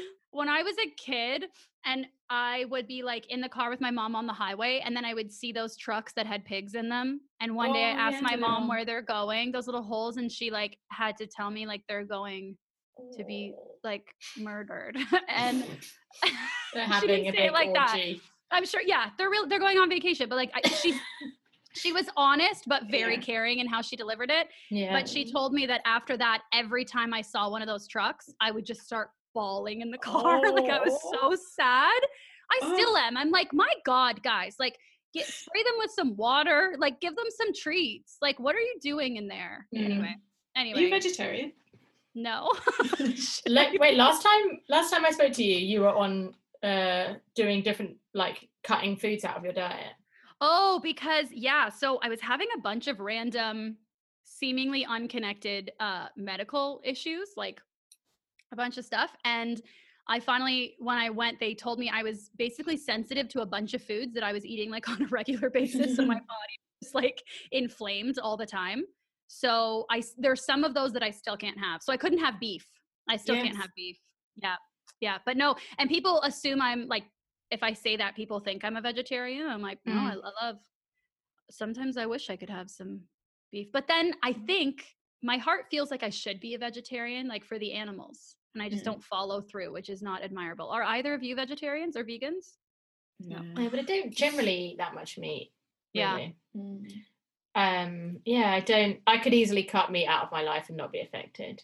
Mm-hmm. I mean, you still crave stuff like bacon and stuff, but I could definitely be vegetarian. There are like good non-meat alternatives now, like fake meat alternatives. I feel like I should just transition to, but never have. Yeah.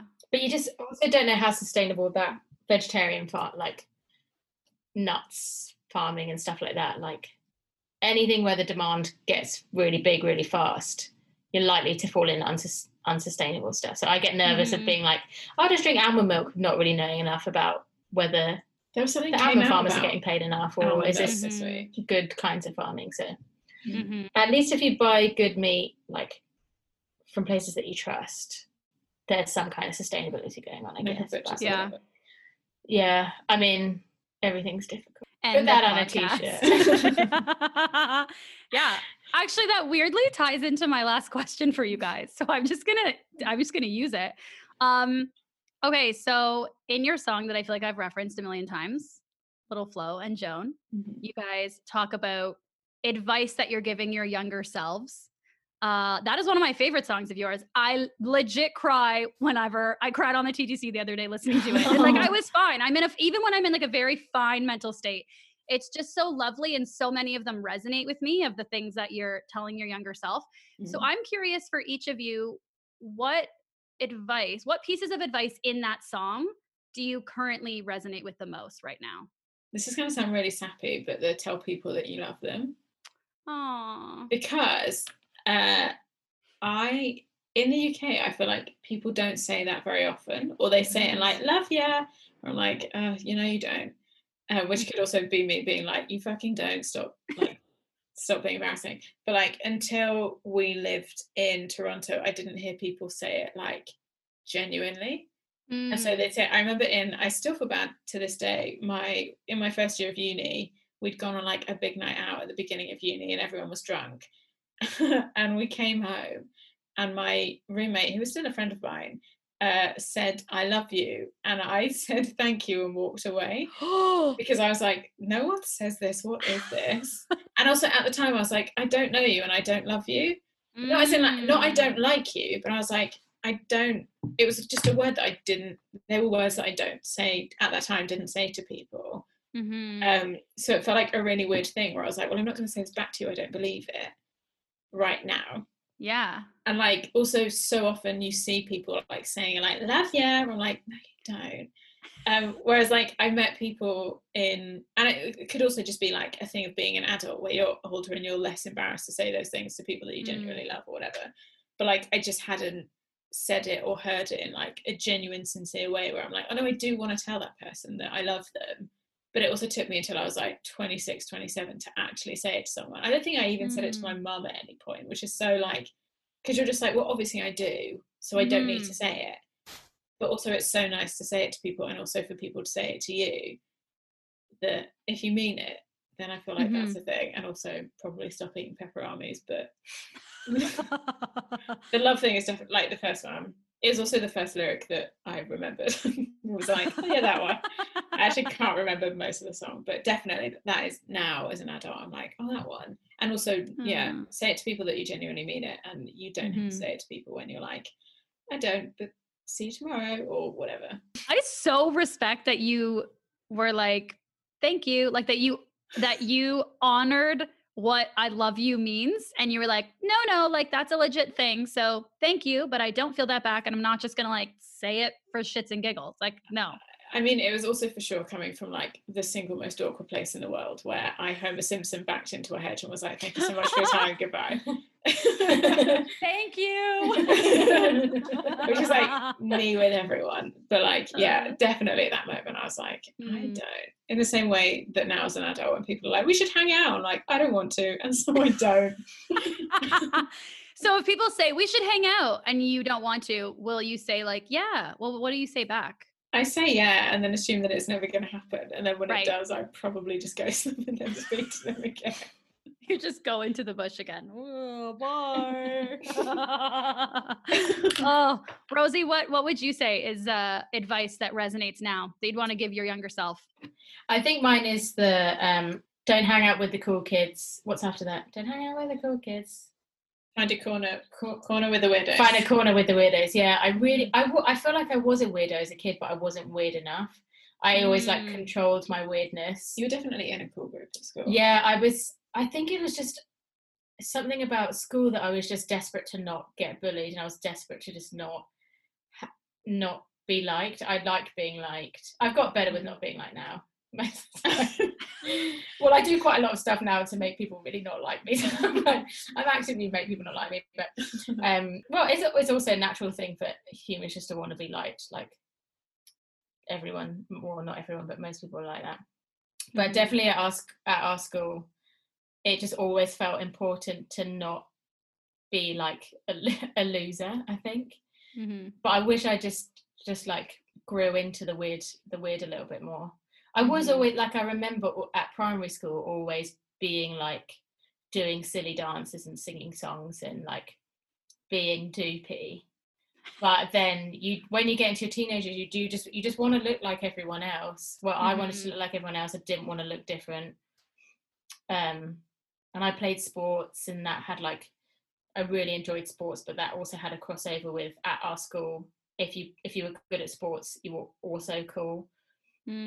Like, I don't know why, that was just a pattern that happened. So I like grew into those group. I was still always like the fun. I was the person making everyone laugh on the side, but still it was like so important to me to make sure I was in the cool groups. And I wish I just didn't need to do that. And I think I'd be way more easy to get along with if I didn't if I hadn't like restrained myself for that. I mean, I still have that weird part of me, like I don't think I ever lost that, but definitely if I was more of a nerd, I think I'd be happier. Would have been happier, I think. Not said I had a great childhood, but with all due respect, I had a great childhood. It just, you know what I mean? Like it just brings like you're looking at magazines and thinking, oh, I've got to look like Lauren from the Hills. Let's go then. Let's go to Billabong and buy some surf clothes and look fine, fit in, you know. Yeah, you enjoy that as well because that's part of growing up, and that's just your hormones being like, be a nice girl and not dress like a crazy person.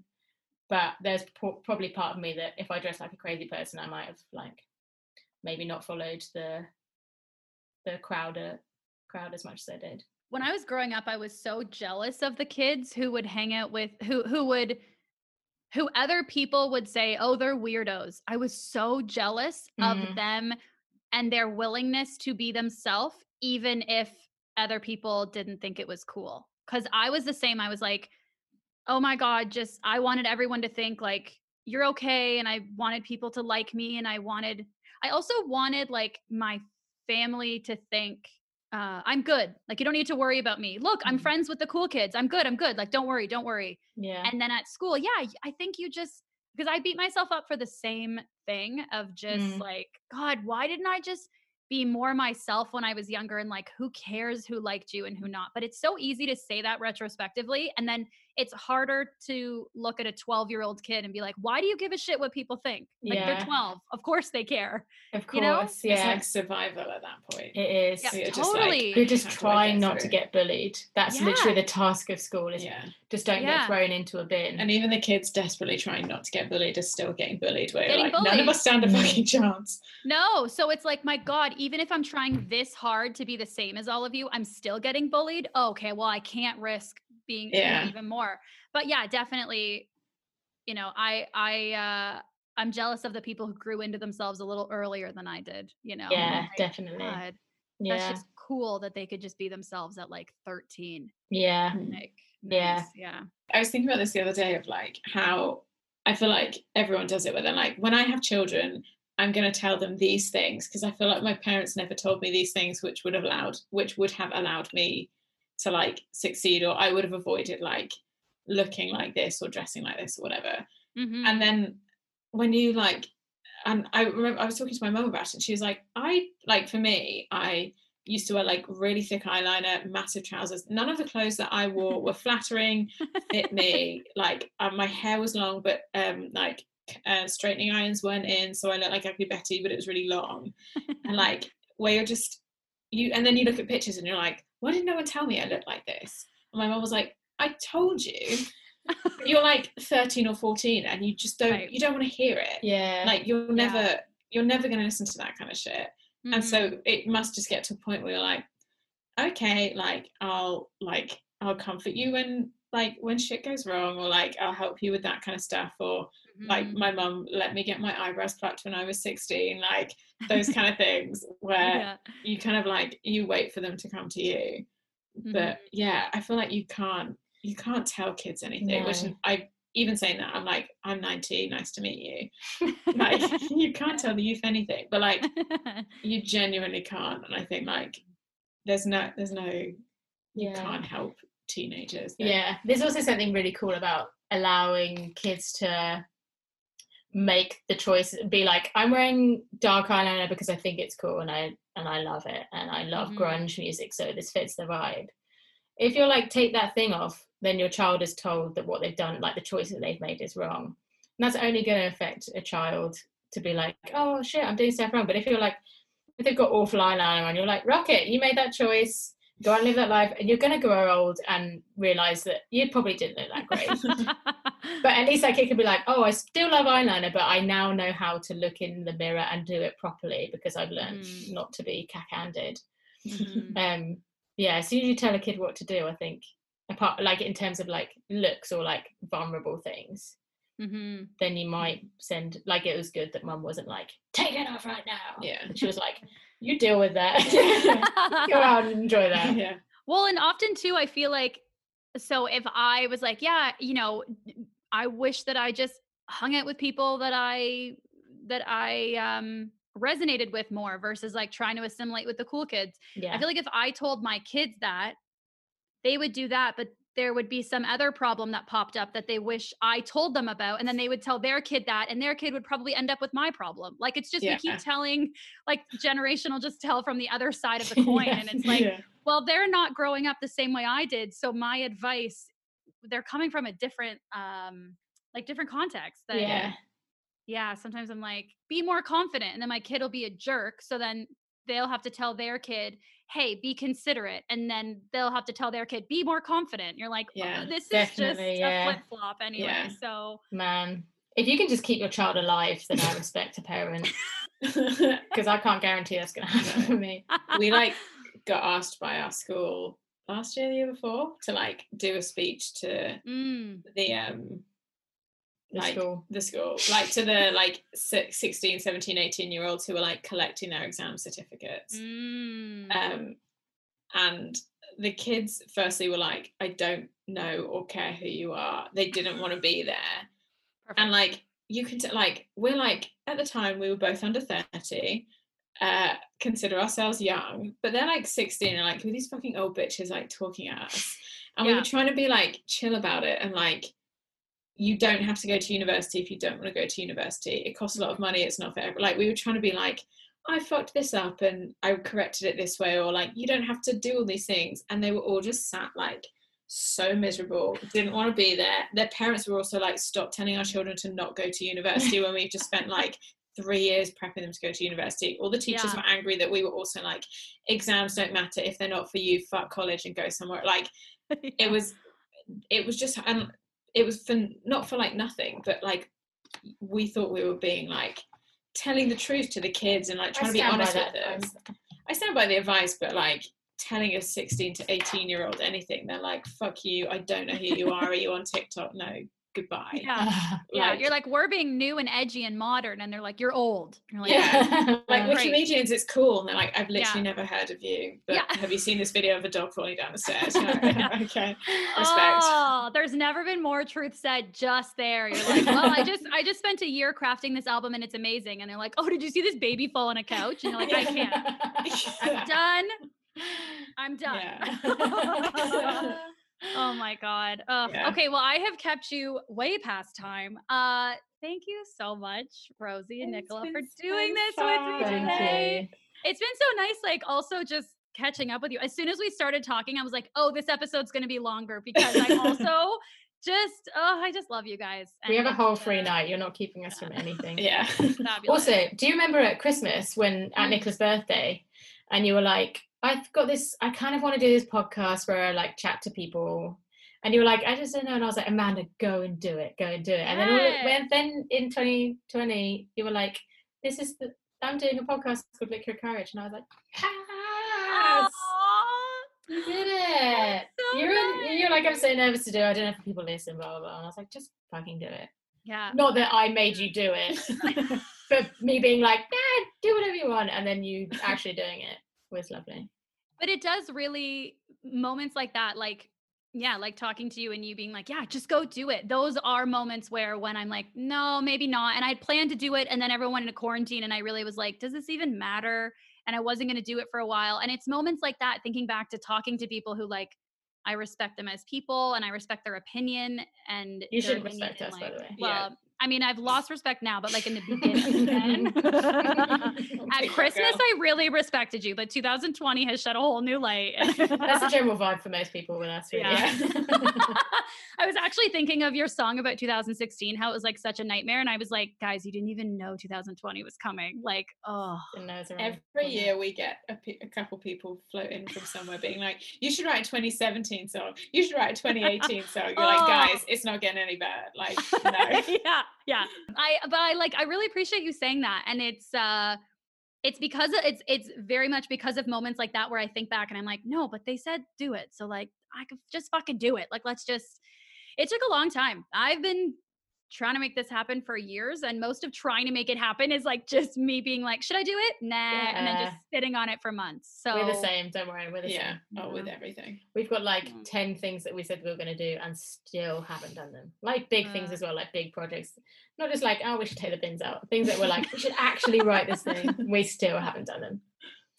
From fear, mostly from fear. Yeah, it is. But I do think like I'm finding like just committing to it, like just taking that first, this sounds so, I'm going to use your word wanky, but like taking that first step, then I find, well, then you kind of can't be afraid anymore because you just have to fucking do it. Because you already pitched the idea or you already booked your first guest or you already did this thing. So like, that's the hardest part. Yeah. And then once you lock yourself in, you're like, yeah, I'm fucking terrified. I'm going to piss my pants, but I don't have time. So pee my pants and keep going. Yeah. And also when you're like, you've got the first guest and you've released the first episode, you're like, well, I've told everyone about it now. So I kind of just have to, you can't like do one episode and be like, thank you so much for your time. Blah, blah, blah, blah, blah. No. Like, I'm like, nope, I committed 30 episodes. I released this. Okay. It's got to happen. Like I said, it was weekly, but doing that I think helps. Like, yeah, just doing that first step of like, okay, we want to do this show. I'm just going to pitch the show. And then then basically fuck yourself over. Then you're screwed. You have to do it. And then that is so helpful. And also are you surprised by how many people have said yes to you? Yeah, like I haven't had anyone say no, which is surprising. Exactly. Yeah. I think what's even more surprising, honestly, is, and part of this is because I started releasing episodes all during COVID. So it's like been very insular, like in a bubble. Mm-hmm. It's surprising to me when anyone messages me and saying that they listen to it. And I don't mean because I don't think it's a fabulous thing to listen to. It's just, it feels like I'm just creating it and sending it out. Like I'm not out in the world. So yeah, anyone saying, oh, I've been listening to every episode or I really like this. It's like, oh my God, this exists outside of my computer. Yeah. I've been like listening to it on my daily COVID walks of like, I can get 2 walks in on an episode. I don't like you, so I haven't. Rosie was like, I knew Christmas. You talked to me about it at Christmas. I lied to you. Basically, I was just taking up time while you were there because everyone was friends and you're like, I just need a time filler. Yeah. When we were inviting you to drinks, it was Nicola who was sending the messages. Yeah, sorry about that. But no, Nicola, you were one of those people who reached out and were like, I've been listening to this, and it meant so much. Like, it's so. You also like, you don't want to be a ham about it and be like, look like a suck up, but like, it was genuinely like, and also like every person I've listened to, there's like been something in it where I want to email them to be like, email lol. I want to send them a fax, and I want to send my fucking carrier swan over to them with a parcel in their mouth and a series of Scrabble tiles to put together. But like, to be like, you said this thing, and like, it was just a cool that you want to contact the people, but you also like, you don't want to then say that to someone where they're like, I don't know, I was just talking, where you're like, okay, well, have a nice time. Like, do you know what I mean? Like, you don't want to be over the top about it, but also like, it's fucking cool. And it was just like a really nice thing to listen to. And also like twinged with, I just like listening to anyone from Toronto do anything. So you're like, oh, that's that person talking about this thing that I like, is like a bonus anyway. But yeah. I totally encourage you to reach out to those people because, and I mean, this is just your decision, but I think people will remember what they say a little bit more than you think. Mm-hmm. I think also like, yeah, I feel, and also I just think it's nice. I don't think it's a ham. You're both of you are like very authentic people. You're not people who just like, listen, Nicola, you don't tell anyone that you love them unless you love them. So like, I don't think people are thinking you're sending them messages being fake or being hammy, you know, but it's nice. I was on I was a guest on one podcast where someone messaged me after and said, oh, you said this thing. And like, I've always felt weird about it. And I felt alone. And then you said you think that way too. And it made me feel so nice. Aww. And I was like, oh my God. Like it felt, I actually think you'll make people feel really good in like a nice way. But anyway, if you don't do it, you don't do it. And that's fine. And if you were a guest on this podcast and you haven't heard from Nicola, then you're not interested. It's a personal attack. And I actually find your episode really boring. I don't love any of you. She skipped all the way through all of that. I'll tell everyone that's listening to it up to this point, I've said I love you to one person and you can guess who it is. It will be in your Instagram DMs. Yeah, the answer is on our Patreon. I really want to make this Patreon for you. No, I don't want to make it for you, but I want it to survive. Yeah, don't offer. Should we just get a tattoo of like, I have a Patreon? Yes. Okay. Her eyes are saying no. Yes. Sure. Blink twice. SOS. Oh my God. Okay. Well, I love you guys. I could talk to you forever. I love you so much. Oh my God. I just realized I'm saying I love you. Oh man, we love you. But it wasn't planned. I just realized like out of friendship. We mean it. We made it. But I do mean it. I do love you. both of you, and I adore both of you and cherish you guys. And I'm so excited to listen to new songs. And if you ever record Boys, I want to buy it because I love my boys, my boys. I love my boys. I love my boys, boys, boys. My sweet little boys. Oh, my boys.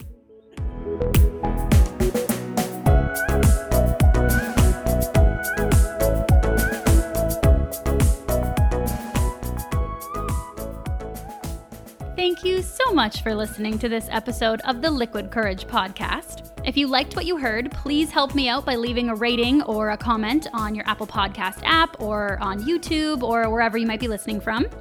And if you're like me and you have an awful memory, or you just don't want to have to remember when the next episode comes out, hit that subscribe button and the newest episode will automatically download for you.